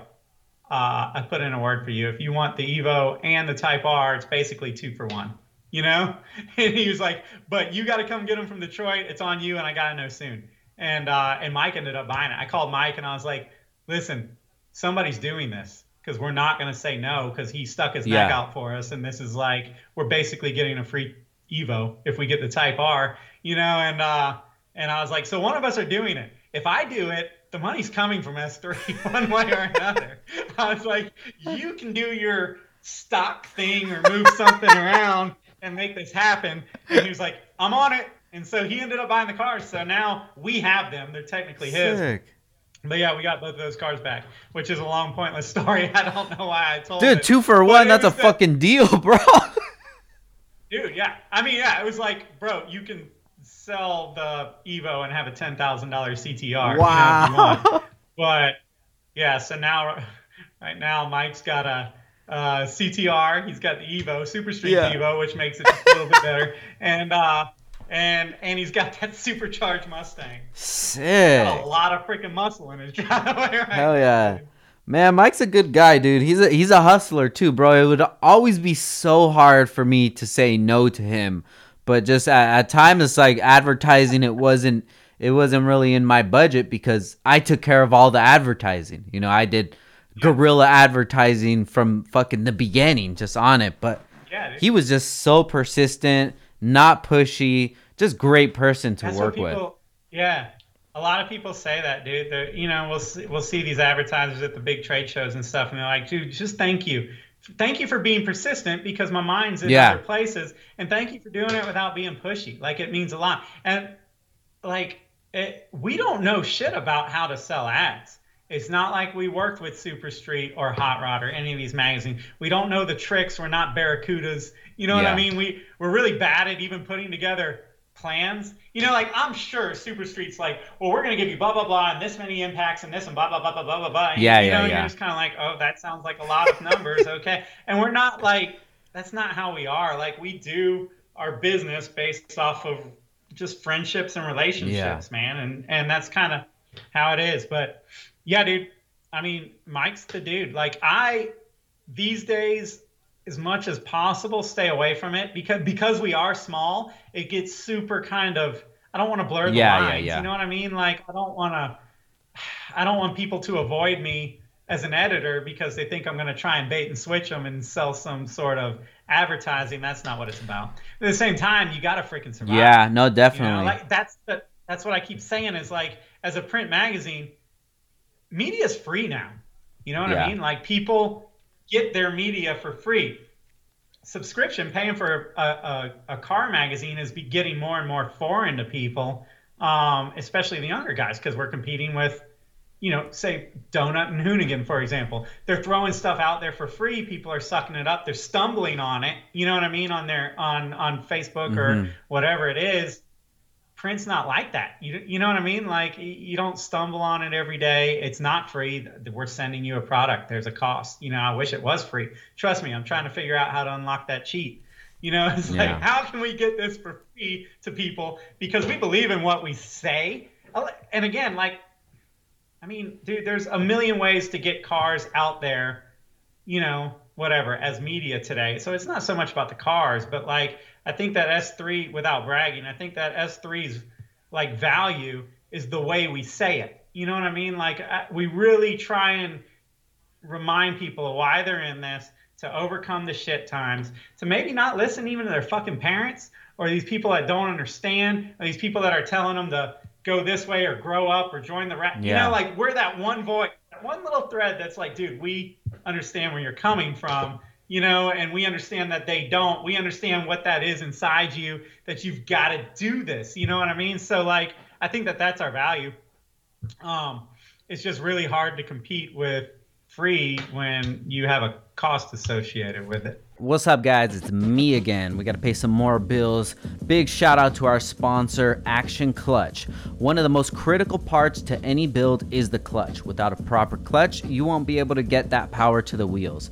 No one wants to spend hundreds of dollars on a clutch that won't hold their power for more than a few races or spirited drives. That's why it's important to go with a kit that you can count on, and that's why most people choose Action Clutch over the competition. Action Clutch makes kits here in the USA with materials sourced locally in Los Angeles. Really cool company, family company. Shout out to Eric. He's taking the reins of the business and he's killing it, man. And they even have their own wrap company. Make sure you guys check them out. They have kits to support up to 1,200 horsepower, and they can be found from street cars to drag cars to even Formula Drift vehicles. Not only are the clutches made in the USA, they've made a strong focus this year to give back a percentage of sales to the community during these hard times, providing impacted families with groceries and other necessities. Really, really cool of them, man. Shout out to Action Clutch. If you guys need to contact them, you can hit them up at actionclutch.com, or if you want to give them a call, you could call them at 323-269-6051, or you can even DM them on Instagram at Action Clutch, or email sales@actionclutch.com. Either of those ways, you guys can hit them up and they will take care of you and get you what you need. Back to the show. But Yeah, whatever, I mean, man. what S3 does bring to the table is just like you're saying, just that grassroots, that feeling like these guys really do it. These guys really write these articles. They really understand that they're really about this shit. And there's so much value to that, because even though how big all these other publications are and media companies are, when I see these guys, I don't see a Wooly. I see somebody playing a character. They understand how this character works, what people want to see, and what's going to get clicks. But if it came down to down to the end, like, yo, guys, we got to go do something. Are you going to pick them or are you going to pick them? They're like, no, I'm going to pick these guys because these guys are really the ones who I want to just sit down with and have a fucking beer. Maybe these guys are the ones I'll take a picture with to get some likes or something. But like, you guys bring such a, like you say, the punk rock feeling of it, dude. Like, don't ever lose that. And that's what I try to hold on to forever, Dude, like the Hoonigan dudes are rad. Like Danger Dan is rad. Like Nads is like my idol as far as like a career goes. You know what I mean? Actually, more than a career. He's just my idol. Like he's just an awesome. Nads is dope. An awesome dude. But like, there's different kinds of media, and like just because there's that does not mean that there's not a place. You've got feel good media. where you watch shit and it's freaking awesome and it's high energy and it's burnouts or Yeah, whatever yeah, and yeah. it's highly shared and stuff like that. You got like us, which is kind of like I don't know, we try and kind of hit on a personal level media or whatever, and we try and inspire. We try and get you to finish the bill. We try and say fuck the system, and fuck all this, and like you do you. We're trying to be that little voice that like kind of like Yeah. keep that reassures people. Then you have that slick media, like the Instagram type, just slick pages or whatever, and a lot of it's based around the brand and selling a shirt or whatever. Like there's different kinds, and it's all got a Yeah. place. You know what I mean? Like Nads actually had said something to me. It wasn't to me. It was actually, I don't know, to one of those freaking live things or whatever. But I was standing there with him and we were doing an interview and they're like, he was like, yo, people always say like support print. He's like, fuck that. Support good media. Like it doesn't, like if it's printed, it's printed. If it's a podcast, it's a podcast. If it's a video, it's a video. Just support the good Yeah. shit. You know what I mean? Like, so yeah, at the end of the day, I don't think the fact that like Ken Block makes a video thrashing a Fiesta or whatever and it gets 10 million views, like that's great, but it doesn't take away from like us hitting like one guy right in his heart Hmm. and that guy going, fuck yes, I'm in this for life and I'm going to start a bolt Yeah. company Yeah. or Yeah. whatever. Yeah. Like, you Please know what I mean? don't. Like you affect people. Yeah. You affect people in different ways though. You know what I mean? So I think it's all got its value. I think anybody listening, like whatever you guys want to do, it's got its value, man. Just make sure you're going the way that your heart is. And that's kind of goes back to what we were talking about with Downstar and you having a kid and now you're going to make baby stuff. You have to go like where your passion and your energy and your heart is or and I think people appreciate that. If you don't, you get burned. Yeah. You know what I mean? No, definitely, man. And I can totally attest to what you're saying about the views and things like that. We did. This is episode 205 of the podcast. I've been doing it since September, I think August 2018. And still our videos are getting like 300, 400 views. And on one end, I'm just like, fuck, man. When is this gonna start picking up? When are the numbers gonna come in? Yeah. But then I'll check my DMs and it shows somebody sharing it and they're listening in their garage while they're wrenching on their car. Right now, somebody is listening to this while they're working on their car. And guys, if you are, please just share that to us because that's what reels me in. It's like it's happening, dude. It's happening. Maybe it's not happening on the scale you want, the numbers or what have you, but people are listening. They're on their drives, they're on their morning commutes. They're working on their cars. They're chilling with their friends. And these conversations that we're having, hopefully, is planting some seed in one person. And then that's all worth it, Yeah, totally, dude. Like that's like the measure of success for me. If some dude comes up and was like, "Yo, I caught this thing that you did on blah," I'm like, oh, "Holy shit, yeah, Yeah. And they're like, "Dude, like freaking it hit me, it like changed. I quit the job and I did," and I'm like, "Holy shit, like you did that because of me, like." Maybe you shouldn't have done that. It's like, no, but like seriously, I'm like, hell yes, dude. Yeah. The fact that I said what somebody needed to hear in the moment that they needed to hear it is freaking epic. You know what I mean? Yeah. Like that's kind of like what I thrive You're on. So you're trying to get people to drink the Kool-Aid, but then you're kind of surprised when they do. You're like, oh shit, it worked. Like, yeah, it worked just like you said. I'm like, oh damn, that's cool, but it's exciting, man. And you just got to keep things exciting because, like you said, bro, you could just get burnt out doing the same thing. Chasing numbers each month. We're trying to get more and more and more numbers. It's like, okay, so when you get there, what? Just like you were saying with your college friends, I'm gonna go make money.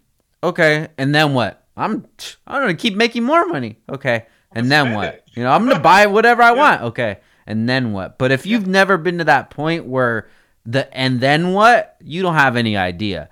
But once you get to that point where all the bills are paid for, you have all the stupid shit you want, and then you still don't feel like fulfilled, that's a scary place to be at, man. And then I feel like that's the next evolution of growing up is figuring out like, wow, all this thing that society told me that I was gonna be fulfilled with, it's not.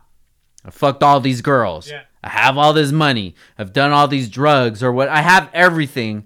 It's like, man, I felt better when I didn't have anything. So it kind of makes you evaluate things, which I mean, yeah, like, well, one, I've never been there because I've never had everything and then felt empty. You know what I mean? Like, I love everything about my life. I could use more cash. That would be Yeah. sick. Like, it's never like I've never just had stacks of cash. I don't know what that's like. I got a totally rad job with a ton of perks that gives me a really fucking cool lifestyle with a ton of Yeah. freedom. And so yeah, whatever, like that's enough. Um, I don't, dude, I had a train of thought and I just freaking forgot it. Damn it, it was gonna be good too.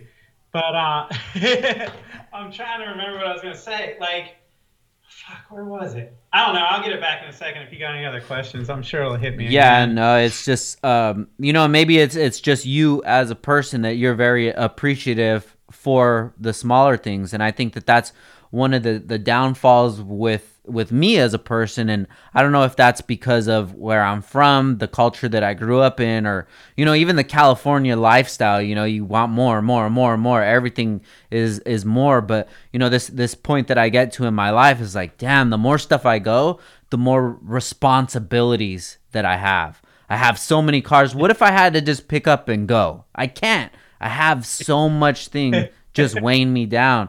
And it'll be nice just to have, one nice car, a nice enough house where you can maintain it, and okay, I'm good right now. But it's with me, at least, it's that internal battle of, you know, appreciate what you have right now. But you got to keep Yeah, going out. You got to that's keep why. hustling. That's why it came back to me when I just forgot. Like, the materialism in the car world bothers Yeah. me. Like, that is kind of one regret that I have because, as I kind of whatever grew as a person, grew spiritually, all this kind of stuff. It's like, fuck, what are we doing? Like, we're fucking with show off shit, with material shit, and like, I kind of struggle with that a little bit. And if I ever did burn out, which I didn't, that's probably kind of how it was going to burn out because I was like, is there any depth to this other than trying to be fucking cool and impress boys on the internet? You know what I mean? Like, but then that's where the magazine started to find its voice, and I began to realize, no, man, it's just the fucking glue. Like the car. That's why I'm not attracted to those pretentious type cars, like Yeah. exotics. I think I've came to the conclusion that they don't fucking do it for Mm. me. And if they did, it would be an older one with like a gated six Yeah. speed or Yeah. something. You know what I mean? Like the cool, like impressing people. I'm not about it. Yeah. That's the way I'm kind of weird about Hondas. That's why we've had those talks before about like Hondas are like this awesome, raw, affordable, cool way to really like just enjoy like what driving is. Like, don't put like so many categories on it. Like, you have to do it like this and like this and like this. And these JDM, no, just do it the way you want to do it. It's a canvas. Yeah. Like, you know what I Yeah. mean? Like, you don't have to impress anybody with this. Fuck them. Like, I don't, like, I don't give a Um, shit. I don't drive a CRX to impress anybody. Fuck them. yeah. I drive it because I just want to go have a blast. Um, I got a friend, a hippie friend that I went to high school with. That was a good buddy. Ended up moving out to Denver, and we were talking one day, and he was like, we were talking about success and turning 40 and this kind of shit, and where we're at with our lives compared to some of these other people. Because I went to a private Mm. school, very strict. That's probably why I'm, you know, Rebellion. uh, yeah, that's why. But anyway, we were talking about kind of what success is, and he was like, "Bro, I would rather drive my 95 lifted Pathfinder to the mountain bike park every day than sit in a goddamn, new Mercedes in traffic." He's like, that's just where I'm at. He's like, for me, that's Yeah. success. You know what I mean? Like, I've just come to that place. So I don't know, man. If you're listening, you got to figure out what the fuck success is for you. Yeah. The whole world, America tells you it's one thing, but is it? And does it make you immature to go against it? I deal with that a lot. A lot of like, well, yeah, but when are you gonna grow up? It's like, bitch, I'm fucking grown up. Like it's Yeah. like I've I, I've been thinking it's about like I would say that you're the one that's not fucking thinking. Like I kind of know what I want. I know what's valuable to me. And yeah, I mean, yeah, I've thought about having all that. the money, it would be great, but it would probably just kill me. I've Like if I had a lot of money, I would die doing some dumb shit. Like that's kind of the way it would go Yeah, down. it's so funny how people think about, age and growing up and being mature and stuff. And really all it is if you're just taking care of your responsibilities. If you can Hmm. take care of your responsibilities, you're an adult. And that's it. Anything else that comes after that, I mean, whatever's fun to you, whatever was fun to you as a kid, it doesn't mean that it's not fun just because you're an adult now. Is maybe you just let too much of other people's influences into your life, and that really came back to me when I started skateboarding again last year with my son. I Hmm. was 34 at the time. I'm a father, I'm a business owner and shit. What am I doing out skateboarding? Once I got on that skateboard, I'm like, dude, let's go roll, bro. And we go to the skate park and it feels like I'm skating with my friend again. It's not like I'm the dad, Yeah. that's the son. Get the headphones on, we're Yeah. going, we'll play skate together and shit. And we'll have like mutual friends at the skate park and stuff. And it's just like, somebody else who's a 35-year-old and maybe they took a different path in life, a realtor or something like that. Maybe they look at me and like, dude, when are you gonna grow up? But then I'm like, look at my world that I've built. This is pretty grown up, bro. Like, what else do you fucking Yeah. want from me? You know? Yeah. Yeah. Yeah. Yeah, man. I think it's a freaking sin that in our culture, like so much is based around your age and where you're at that Yeah. age financially. It's Yeah. bullshit. Like, first of all, age is kind of bullshit. In a lot of cultures, people really respect people that are older. They get wisdom or whatever. Like, I just we put too much on Yeah. age. Like, there's too much of like, oh man, you need to settle down. And it's like, the fuck I don't. If I settle down, I'll break down. You know what I mean? Yeah. I think it's crucial to like for you to be on a skateboard, for me to be wake surfing or mountain biking or whatever. Like it's crucial to just keep that frame of mind. Never think that you're too old to freaking do something because that'll cripple your ass, man. Like it's not good. Yeah. It's not good. And Atlanta's real bad about that. That's part of the reason I don't like it. Atlanta's very like what's the word? Yuppie. Yeah. It's very Got you. like, oh man, you got to fall into this role and stop wearing them bright colors and do this and let's. You gotta be It's like, just what's that not guy's me. name? Chris Chrisley. I Oh yeah, dude, that guy's I funny love as that shit. dude. Yeah, dude, he's awesome.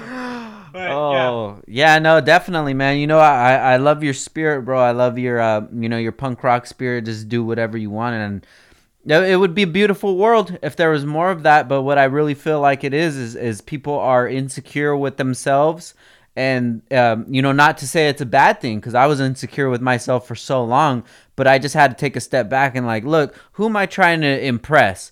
What would make me the happiest right now? Being myself or having all these people like me for, an image that I'm putting off. And I struggled with that so much, but it just took trying to dial everything in and tweak everything. And, I make a mistake here, I did something, but I wasn't proud of it. But everybody online was like, "Oh yeah, go Frank, you got him," or whatever. Yo, But back yeah, in the other side, I'm just like, damn, I wish I didn't even have to go through any of this shit. Just leave me alone, let me be, But then trying to put on this yeah, bravado online, and it's just, man. After a while, I said, you know what, fuck all that, dude. If you don't like me for who I am, that's good. I want people to yeah, like me for who I am, what I have to bring to the table, and my way of thinking about things, rather than just liking me because of my cars, my lifestyle, or what have you. And in this industry, there's a lot of that, man. When you're the yeah, popular one, everybody's gonna follow you, but when you hit a bump in the road, which everybody's gonna hit a bump in the road, then you get to see who really has your back. And it makes you evaluate yeah, things and think like, man, I was looking up to this person who's not even really a good person or a good example of a person, but they have all of yeah, these cool things. But then there's this other person who maybe doesn't have all that, doesn't have all that clout, but I'd way rather hang out with that person instead, So it kind of like switched my mind to the way that I think about things a lot. yeah, yeah. And like anybody listening to this, that's in that whatever in that age bracket or that transition point where you're trying to figure shit out, you got the world pulling you one way and your heart pulling you another way, man. Figure that shit out now. Fight it. You know what I mean? Because Like, dude, I mean, my entire 20s, once I got S3, was a fucking struggle, and trying to figure out if you're doing the right thing or whatever. And then, but I kind of set these standards or routines or wherever where you kind of really just you figured out who you were and who you were not going to be. And I always tell people now, if the magazine fails today, like there's no going back. There's only forward. You'll find something else to do. First of all, the magazine only fails when you give Mm-hmm. up. You know Yeah, what I mean? When you definitely. just lose the fight or whatever. But if it does, everybody's like, well, I got to have that fallback. No, you don't, because the further you push, the fallbacks take care of themselves. You meet people, you network, you do things. Like, I would hope that if the magazine were just absolutely ripped away from me today, that somebody would be like, yo, could you want to come work with me to do, you know what I mean? Yeah, Like, it's going to definitely. be okay.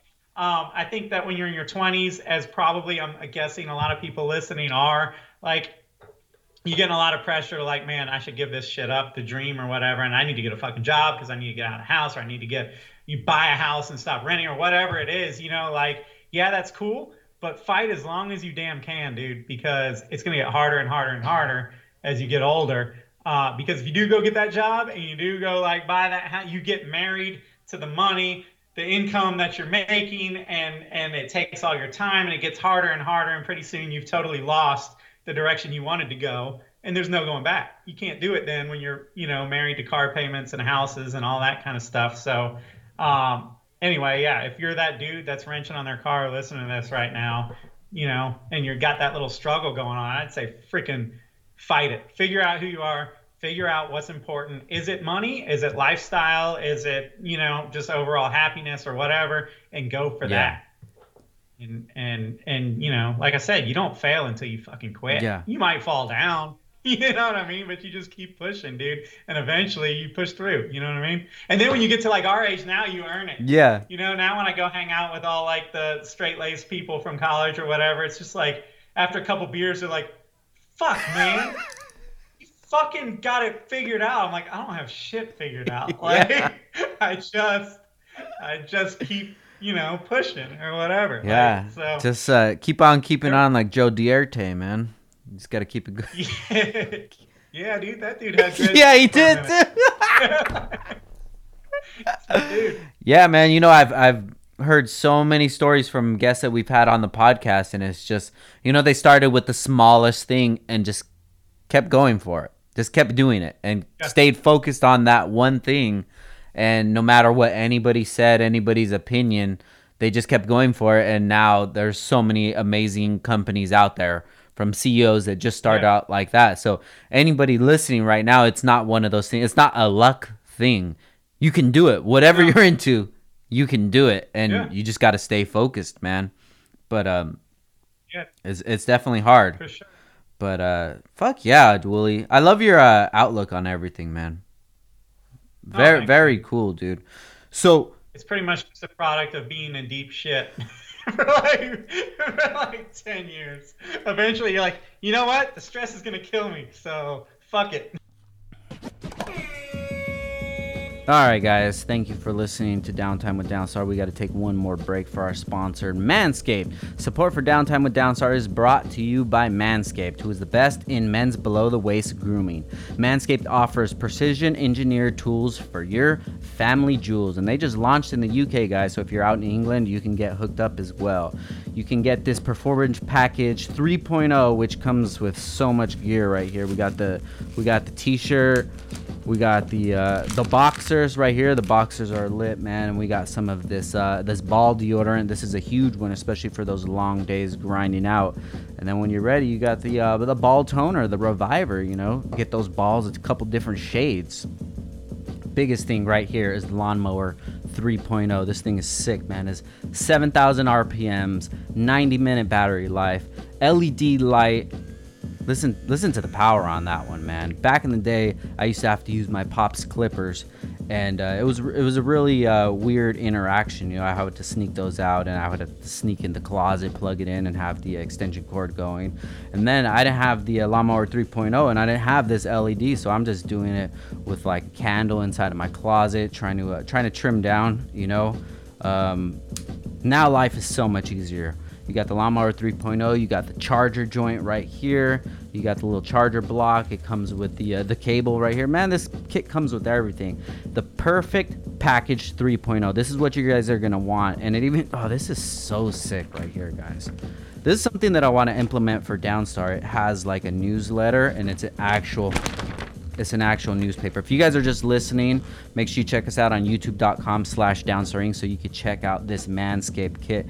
It even shows you how to shave your balls right here, and it comes with a sick tote bag for the traveling that we are not doing this year. I haven't left anywhere since January, but as soon as I do, I'm going to be taking this Lawnmower 3.0, these boxes. This is pretty much going to be my runaway kit, so next time me and Ash get in a fight, I'm just going to dip out just with my Manscaped kit, and I'm outro. Love you, babe. Just kidding. But if you guys want to get hooked up by Manscaped, just go to manscaped.com. Use checkout code DTWD. Get 20% off plus free shipping. This is very, very important, guys, and this could very well be the reason why you are single. So if you want somebody to be next to you in the bed, hug you, to even care about you, tell you that you're beautiful, tell you that they love you, you're gonna need one of these guys right here. Once again, check it out, manscaped.com. Use code DTWD, 20% off, free shipping, and let's finish out the show. Hey, it's good though, man. It's good to have a lot of stress. It's good to have a plate that's full, you know, because you learn how to deal with all of those problems at the same time, and however low you get, you're gonna be like, I've been here before, you know. I know how to maneuver here. It's gonna be okay. Yeah. And as long as you have that mentality that it's gonna be okay, let me just fight, you know, one day at a time. That's you know, that's the winning spirit. And you think about like so many people that go down the wrong path and go down and start doing drugs and things like that, and then they manage to get out of that because they realize, this is the lowest point that I've ever been, that most people never even feel this low point. So when I go to you and you're like, oh dude, I don't know how I'm gonna pay my light bill, you're like, light bill? I was sucking dick for crack. What the fuck you mean a light bill, bro? Like, don't worry about it. You know? And then you're just living like shameless. But it's yeah, it's true, man. Yeah, man. Everybody has it in them. I love it, Willie. It's very motivating, man. So let me ask you this. Where do you see S3 going in the future? And where, if everything worked out how you wanted to, what would S3 become as a company, not just the magazine? Jonathan, what is your 5-year plan? Yeah, I ain't got one of those. Yeah, I don't know. I mean, to sound like Brian Earl Spillner, like the respect is a big thing. You know what I mean? Like at the end of a career, like if I was an old dude at the SEMA show or whatever, and like what I had done, it kind of like motivated people or inspired people or whatever, helped the industry. Like, I think that's super cool. Like I said, it's not really about numbers. I'm not the kind of guy that sits around and has a plan. I probably should be that guy a little bit more. Print is obviously, people always say I'm romantic about print, and I'm like, yeah. Mm-hmm. So like print is at the core of kind of our little brand or whatever, and like I don't want to stop printing. I think that there's just something with print that you don't get from the internet. Not that the internet doesn't have its strengths, obviously. It's faster, you can count it, you can share it easily, stuff like that. But there's something about just print and reading print that is very like fuck the world, like it's all out here, you're on your screen and everything is coming in and distracting you, and the ads for freaking one-wheeled scooter shit, because I don't know why that's always on the news, but you know what I mean, like everything's distracting you from trying to get in the moment. And that's 2020 in a nutshell, is nobody's in the fucking moment, everybody's distracted. Like print is a very in the moment thing. And even the ads, you're reading the ads and you're like, oh fuck yeah. You know what I mean? Like, whereas online, you're like, fuck! Get out of here, like, yeah. Get rid of Yeah, like when you read a magazine, you basically said, okay, fuck the world for a minute. I'm in this, and like doing this on your screen is not like that. It's very like distracted. You're in the bank trying to like pass time or something while you're waiting. Like it's just different. I believe in print. I believe even if you can't calculate results, I think it hits people differently. It hits them kind of in their heart. Um, Perfect example. I gave this example last week. I was doing a thing with SEMA, like back before Corona hit, so it must have been like February or something like that. I was at Barnes and Noble because my mom was with my little girl looking at toys or whatever, and I was in the magazine rack, and there was a bicycle. I'm into bicycles, so there was a bicycle magazine, and it was like a road bike magazine, which I'm not really into, but it was their gravel edition. Now, gravel is like a road bike with bigger tires, and they go ride them like freaking across the country, or it's like go anywhere for anything. And so, like, the photography was epic because it was a lot of like grit and wetness and dirt and stuff like that. And I was reading this thing, and it reminded me a lot of S3. The finish was real nice. It was a good magazine. You could tell it was independent.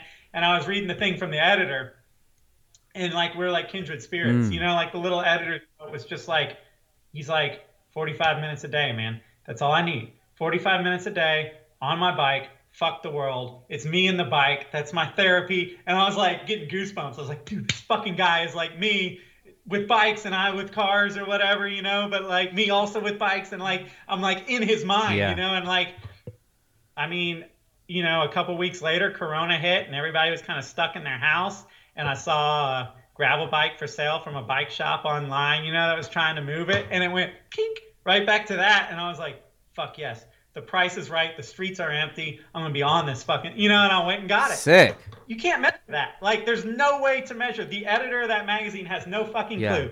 The manufacturer of the bike has no fucking Yeah. clue where that came from. That's where it came from. And it didn't happen in that moment. I didn't click a button, but it planted a seed, Yeah. So I don't know. That's kind of, I lost track, but like, that's like S3's measure of success is, do we hit people like that, and inspire them? Make them feel like the path that they're on is the right path. When the whole world is saying, you really need to fucking sell that car and go buy something with air conditioning that you can go to your job in. We're the one guys that are going, nah, man. And that's what the Still Hood thing's all Yeah. about, dude. Like, that's what that attitude is. It's like, fuck them. They don't know. We know. We know that like, it's good. So I don't know. Having said that, print's at the core of what we do, and hopefully will be.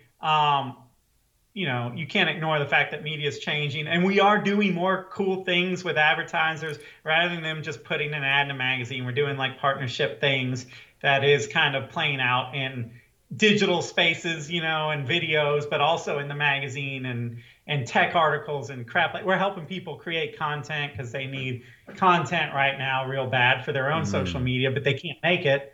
We can. We got people for that. We toyed with the idea of selling parts. That's something I'd like to talk to you about eventually, Yeah. because I don't know, man. Like, I never want the magazine to seem like it's becoming a cattle. Like we're only saying things to sell Got parts you. at the same, and there's no money in it. You know what I mean? Like, it's not like with the internet's run all the prices to the bottom, so it's not like we're doing a money grab. But I do think it would be cool to kind of show these feature cars and be like, yo, this is the specs and this is what he did and these were the steps to get to this horsepower. And rather than them have to just source it and figure it out, to kind of be like, here's your little checklist, man. Like, if you've got a Fiesta and you want to make 300 horsepower, this, it doesn't have to be from us, but like, this is kind of the route that you go. Yeah. I don't know, stuff like that. Not fully sure if us selling parts is a great idea, because like I said, I don't want the magazine to lose the voice. Like, we spent a lot of time earning people's trust, and I don't want that to be like, are you just fucking saying that because you're trying to sell this Cobb access port? Like, I don't want that to happen, but I do kind of want to help the aftermarket. I think that like media has kind of lost track of, like, they're not teaching people stuff anymore, man. Some are. I mean, I don't want to paint with a broad brush, but like, a lot of it is visual, and it's like you're scrolling through it, you're going, like, but it, like, you're not learning. Yeah. You're not realizing car that you're liking drives like AIDS. Yeah. You know, Yeah. like you're not, you're liking stuff because it looks like a superhero on that screen, but like you're losing like I wonder that with the kids and the stance guys. I'm like, do you guys even fucking know what like a good car feels like? It'll fucking blow your mind. Yeah. Like you've been dealing with abortion cars and you don't even know it. Like it's just kind of like how you fell into the scene. But if like some dude like CJ Mendez took you for a Yeah. ride in his power all-wheel drive CRX, you would shit your Yeah. pants, and it would do everything you thought you knew about cars. You know, like so. Anyway, whatever. I don't know where I see us in 10 years. You know, we're just gonna try and adapt to media and figure it out. We don't have to have the whole piece of pie, man. We just want enough of it to keep doing what we're doing and be able to kind of reach people or whatever. I love it, man. So let me ask you this: if somebody wanted to get featured in S3, what is the best practice to follow with that? Probably honestly hit me up on my email. I'm gonna spell it out. jwooley at s3mag.com. JWOOLEY at S3. It's the letter S, number 3, mag.com. If you forget that, you can go to like our Facebook page or Instagram, message us. If I don't respond, it's not because I'm blowing you off. It's because I suck at technology. So do it again. Gotcha. Do it again. Me or Hunter or one of the dudes will see it and we'll get back to you. Or my name's Jonathan Wooley, Jonathan Wooley, Wooley. You can hit me up on Facebook, man. Just my personal Facebook. A lot of people, hit me up like that. Got you. And no official. I mean, send us a couple sample pictures. Don't sweat it. They don't have to be professional pictures. And then, a mod list and stuff like that, man. We just go from there. Now, since there's no more print magazine, is there, I remember back in the day, if you got into one magazine, it kind of stopped you from getting into another magazine. Do you still feel that way if they printed it on Super Street or someone did a online feature on it? Do you feel like that takes away from you, or would that be still something you would run? I mean, yeah, to a certain point. It's not like it's a deal breaker.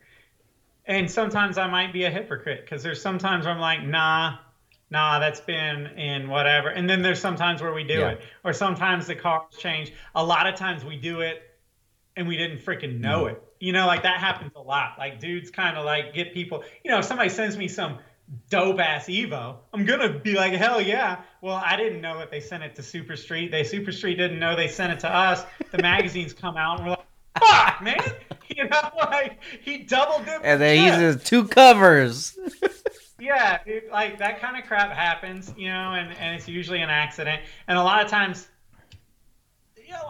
the person, and they don't know, like they're kind of self-centered, but it's not like a hurtful, devious way. They're just excited. Yeah. And so that's what I mean. They're self-centered. They built something dope. They've reached out to all the magazines. And then, holy shit, not one, but like 3 said yes. This is freaking awesome. And they don't realize that we're all, going to be like, fuck, But, and then there's other stuff that plays into it. We got a car coming out in the next issue.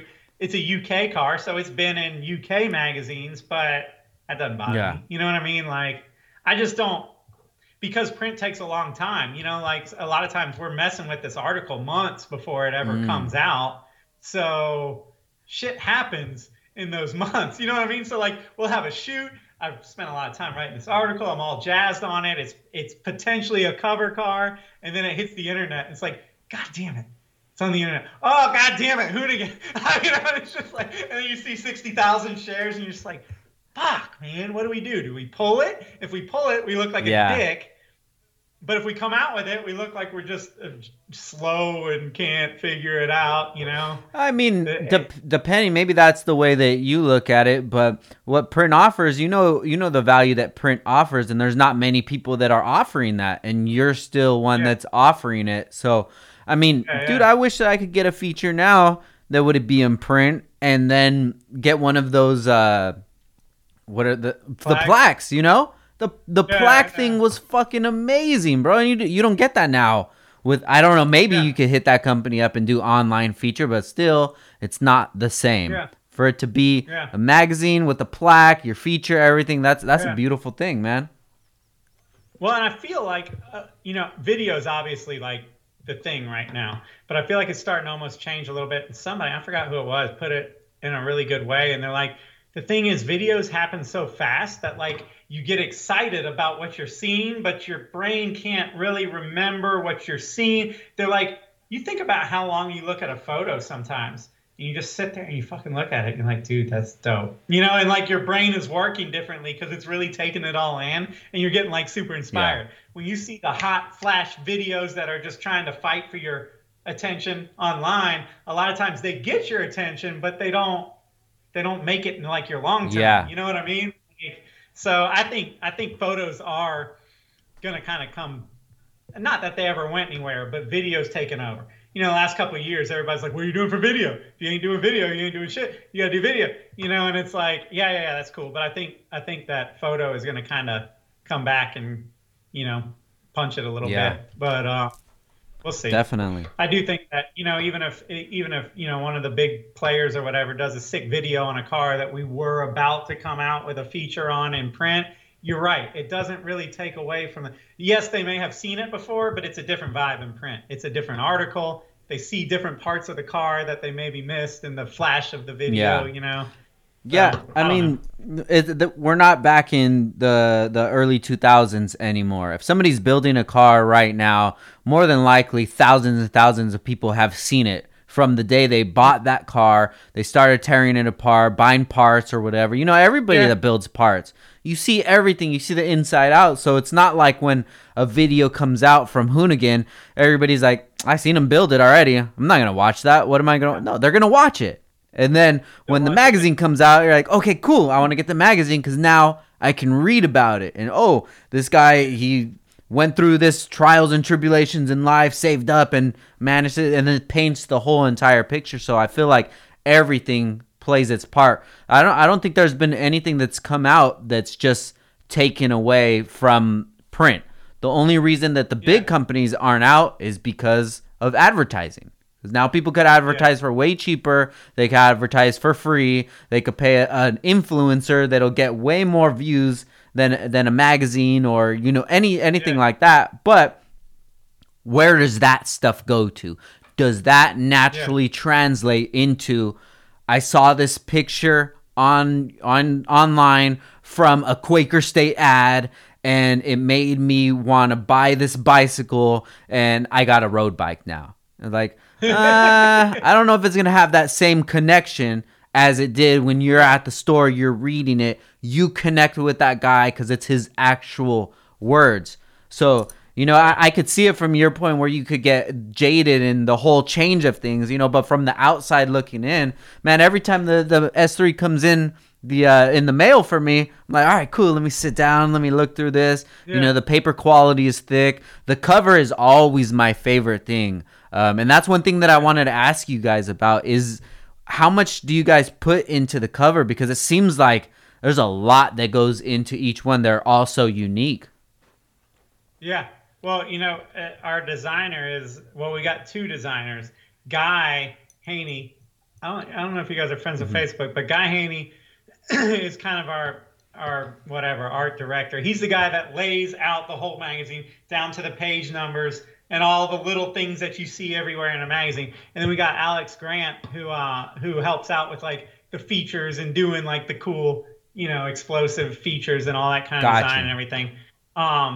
There is like no doubt in my mind that those two guys are some of the most talented dudes in this industry, period. Like our design has always been dope. I don't know if that's because we're slower to make magazines, than like when the big magazines were out and they probably had a lot more of a time crunch.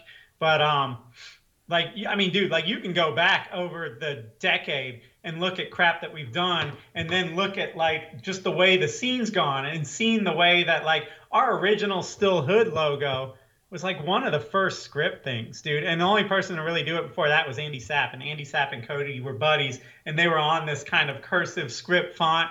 And I was always like, that looks fucking weird on a car, but okay, let's go with it, And then like, dude, that became the thing for like a long time. Like that was a trend.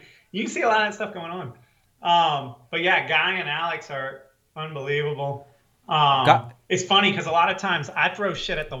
wall. Like I'll be like, all right, so guy, if we do this for cover, like here's some ideas we can do that. Well, like that's how this went. This issue, Yeah, yeah, like yeah. the Hot Wheel, like it was one of those things where we're just throwing out ideas and we're like, it's green. I don't know, Hulk, dollar signs. I was like, Hot Wheels. He's like, that's it, man.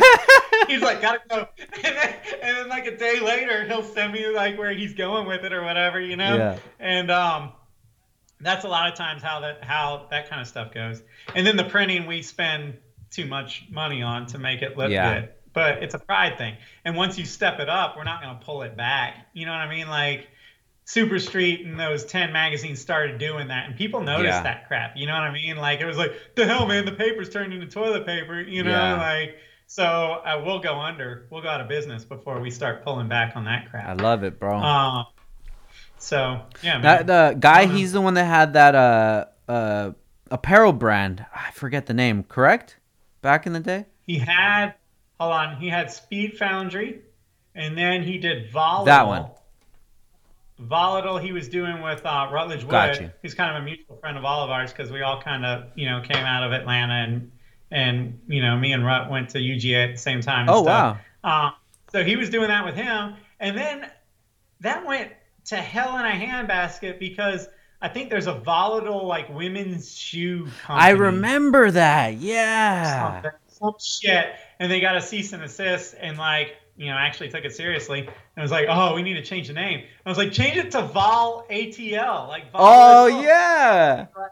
That was it, dude. And I don't know, it was like, oh, we need to stay away from all of that. And then I think it went to Speed Foundry, right? I don't Well, know, but when I yeah, had the shirt, it was the volatile, and it was man, I really liked it. If you still have one, guy, if you're listening, let me know. The Atlanta one, it was like with the A. the Yeah, the ATL. ATL one. Yeah. I got that sticker on my CRX. Yeah. Yeah. Yeah, man. Yeah, that's what I'm saying. And he does a lot. He did this shirt. He's done all of our recent shirts.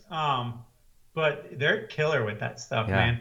I'm so envious of that because I'm like kind of creative in like a writer way or Yeah. whatever. But then I see the stuff that he does, and I'm just like, son of a bitch. How do you? Because I have such a hard time. I get like a flash of an idea, but I can't even like put words in Mm. it, let alone actually design it. You know what I Yeah. mean? Like, because I'll be trying to like think of ideas, like something will flash, and I'll be like, guy, so I have this idea, and it's like I want to do this, but then like this, and as I'm explaining it, I realize how much of an idiot I sound like, and how patient he is with me, because he's just like, yeah, man, yeah, it sounds good. Here, I kind of got an idea though. Let me kind of run with this and see. And it's, yeah, I don't know. Like I wish I had that brain, dude. I would have so many random companies Yeah. if I could do that. Have you ever dabbled with meditation? No. Really? Oh, we got the No. hair for it, bro. You got to give it a try. No. Yeah. I mean, the closest I get to quote meditation is riding my mountain bike, and that is far from it. Yeah. But like mentally, it's kind of like I like being out in the woods or whatever. Yeah, got it. But yes, I don't sit in a room like this or anything. Yeah, I've done it plenty of times, dude, and after every session, bro, it's just like all the noise in my head just stops, and then I just start thinking of like crazy ideas and things, and it's sort of like a dream state, you know? And I've come out with so many good ideas from meditating. Really good thing. I would recommend anybody listening just to give it a try, you know, but That's then cool. again, I've come up with so many awesome ideas from just smoking at night too. So I was about to say I should try weed you don't smoke? because nope, despite my hair, I have not Oh smoked my god, dude! this century. I think the last time I smoked was literally the Up and Smoke tour with like Eminem and Snoop and all that. And I was sitting there just blinking and standing. And like I was having this internal monologue that was like, I don't like this shit. I just fucking do it to be cool, but I don't fucking like it. I don't like the way I was like, I'm stuck in this fucking I'm stuck. I'm stuck standing here and I can't. I remember thinking about all this shit. I was like, I just want to turn it off and I want some energy back, and I'm fucking stuck looking at goddamn M&M's, and like, and that was like the last time I smoked, and That's that was funny. before I met Casey, my Yeah. wife. I met her a couple years later. I met her in 2002. We started dating and been together ever since. And she had kind of like a burnout Ah, boyfriend got you. in high school or whatever. And for some reason, she ain't about it. Like it kind of hurt their relationship, Ah, yeah. And so she's not about it. And I just made the choice. But I do feel like as an adult, if I smoked, I could be freaking creative. I do think that it would kind of like mellow me the fuck out, Dude, but dude, that's whatever. one of my life goals now is to smoke a blunt with you, bro. That's definitely gonna happen. I understand it, dude. I understand Well, it. I'd probably act like a freaking. I know that like I know enough to know that weed has become like freaking scientific Yeah. now, But like, I would be terrible at it. It would probably be hilarious because when I used to smoke weed, I used to do dumb shit like cook macaroni but forget to add the water. Like, Maybe they've had I some remember how. crack or something in it too, dude. I don't know.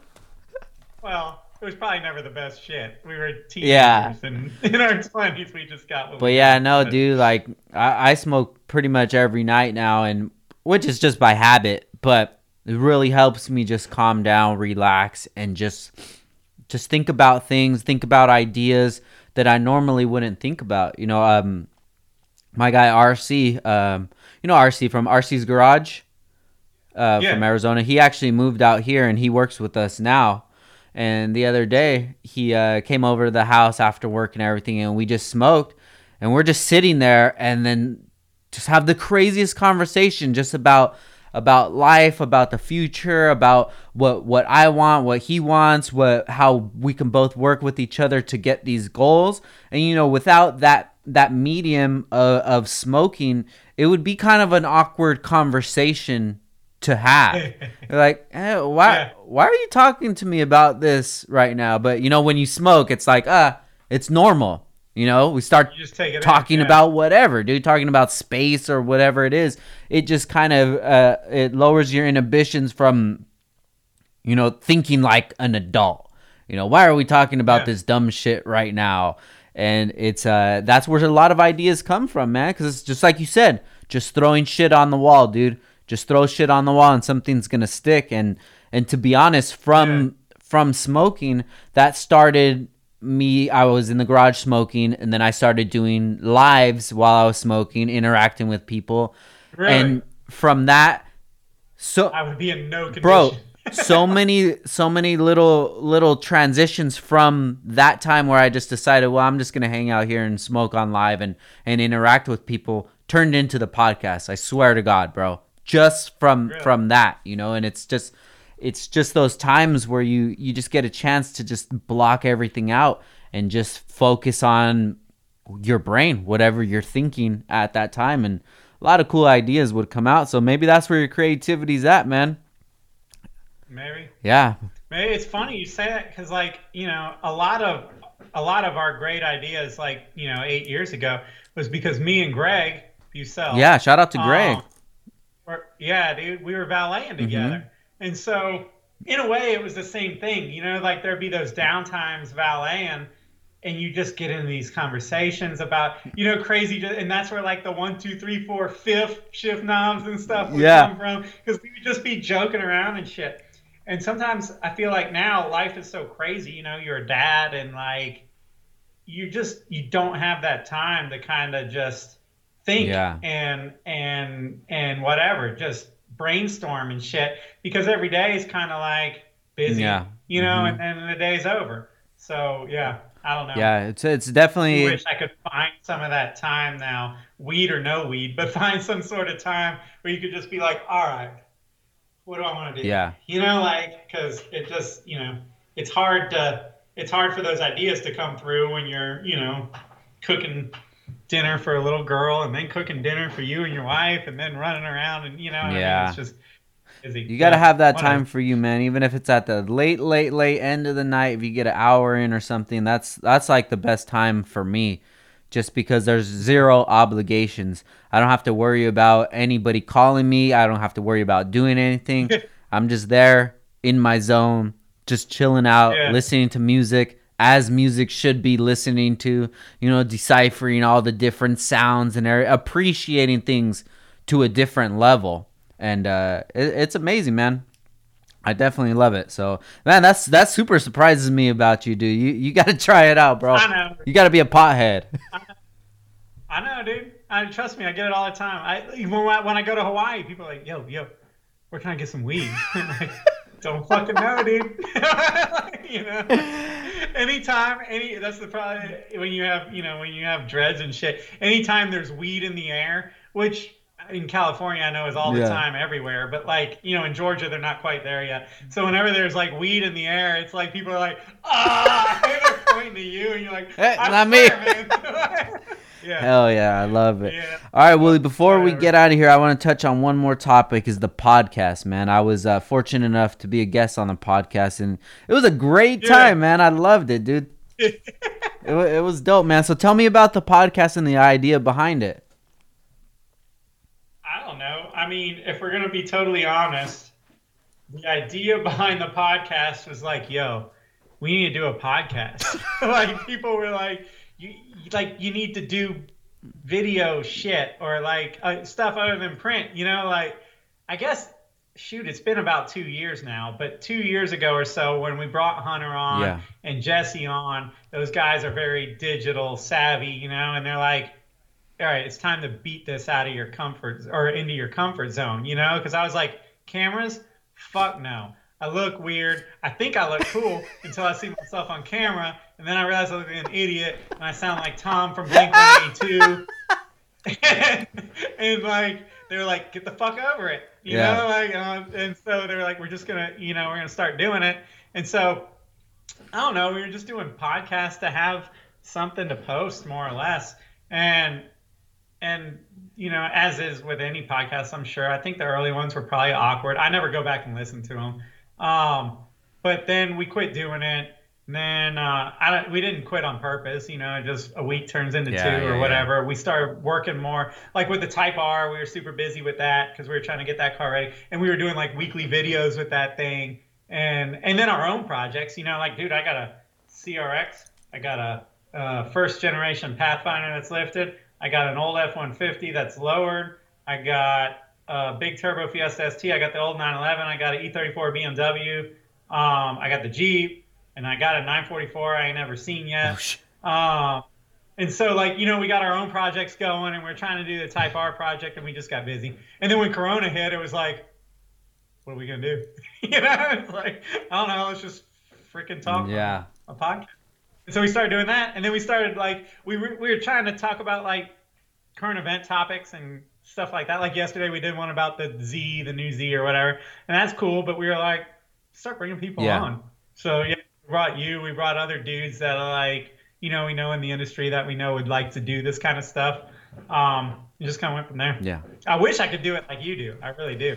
Like I wish I could be on 205. Yeah, Did you say we're 205, on? yeah. It's Insane. And the fact that you're self-motivated. yeah. Like if it was just me, there would be like no podcast. Yeah, it's just I mean? because I'm interested into it. It's just like you with the bikes. Podcasting was a hobby of mine, just to be a fan of it.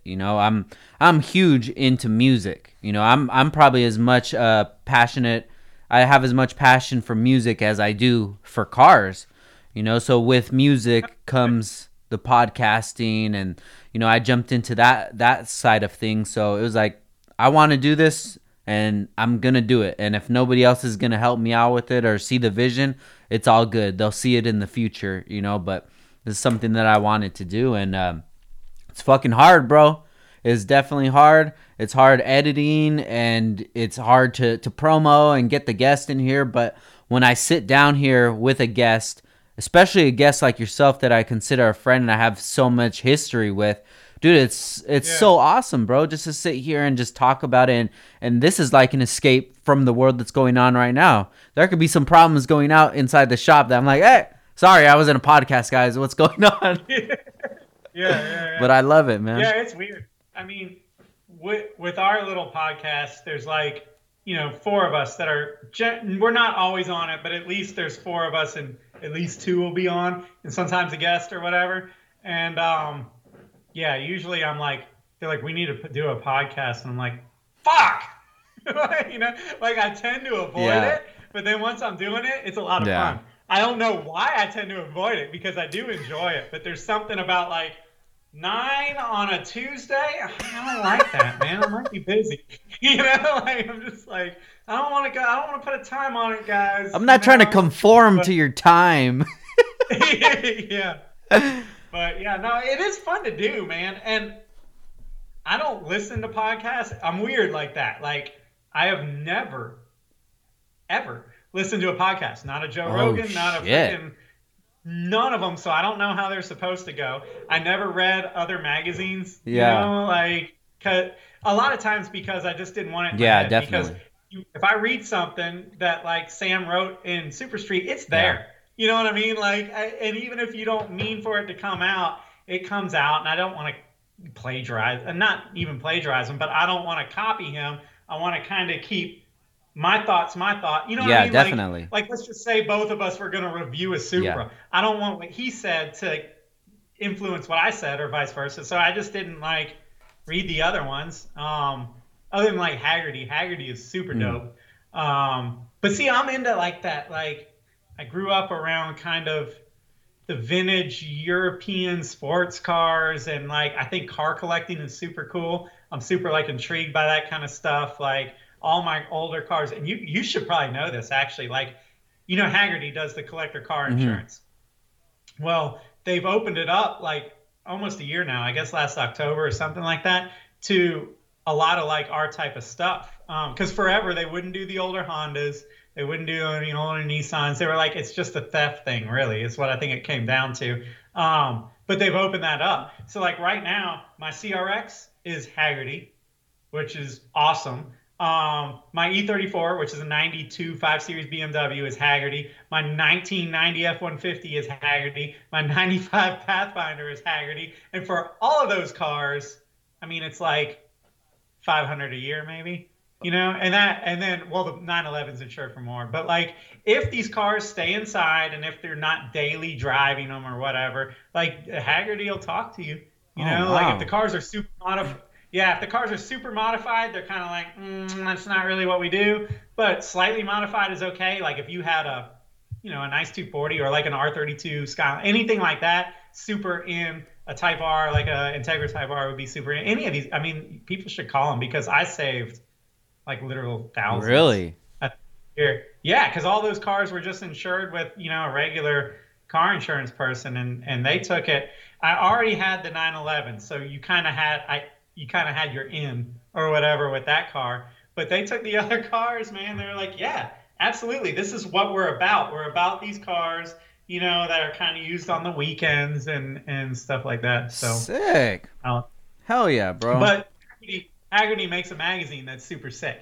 Like I know I'm way off topic, but like they do stuff like, hey, how the whole crash test whatever of 73 changed the way that bumpers were designed and changed all of automotive manufacturing after that, and how America had a hard time with it, other than like the Corvette, but America was like, just take that big ass steel bumper and put it on there, I guess. But like they were talking about how like Euro companies were adjusting like the 911s and stuff, and people were they're like, that one law changed all of automotive Oh design. wow. And Japan was like super good at adapting to it. And like it started to show in the 80s. Japan was running away with it, and America was still like, big chrome Yeah. bumper that south when it was crashed. Like we didn't know what to do with it. But anyway, that's super sick magazine.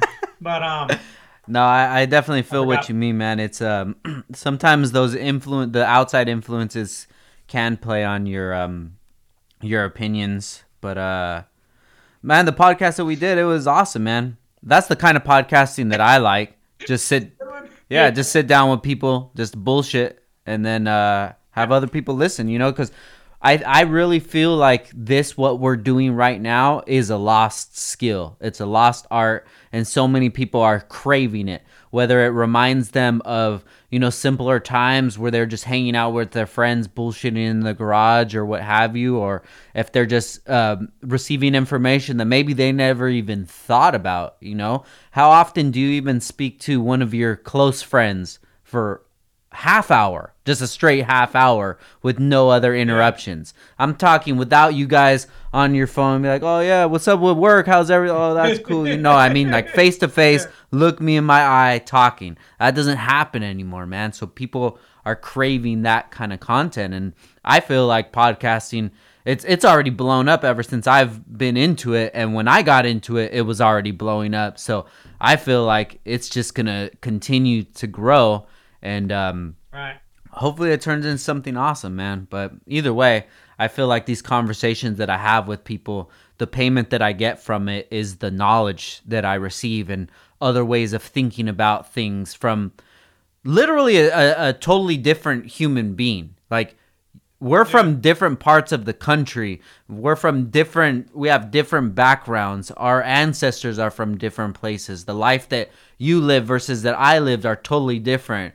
You know, maybe you don't use a certain thing at your house in the kitchen that I use, and we would go to each other's house and you're like, hey, what's that for? You're like, it's for tortillas. You don't have one? You're like, what's a tortilla? You know?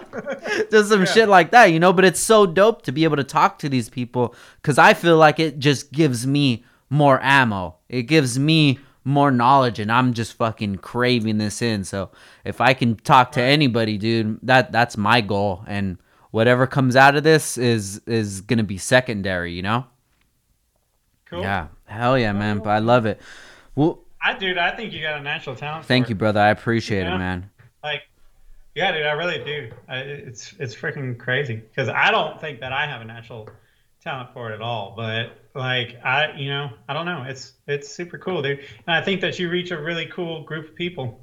Thank you, brother. So yeah, keep doing your thing, dude. Thank you, man. I appreciate it. And Wooly, I appreciate you for your time, man. I know you're a busy guy and you got a family and you got a lot of cool shit going on, busy things, man. So I appreciate you spending this time with me. Dude, anytime. Hell yeah. So before we get out of here, once again, where can people find you at and find the magazine at? Yeah, all right. Self-promotion. Yeah, let's do it. Terrible at it. All right, so the magazine is S3 Magazine. We're one of the last standing print magazines. We're nationwide. Actually, I guess international, whatever. But anyway, if you go to s3mag.com, you can get a subscription. It's $20 for like 2 years is what we say, because we got to put a number on it. It's more than 2 years.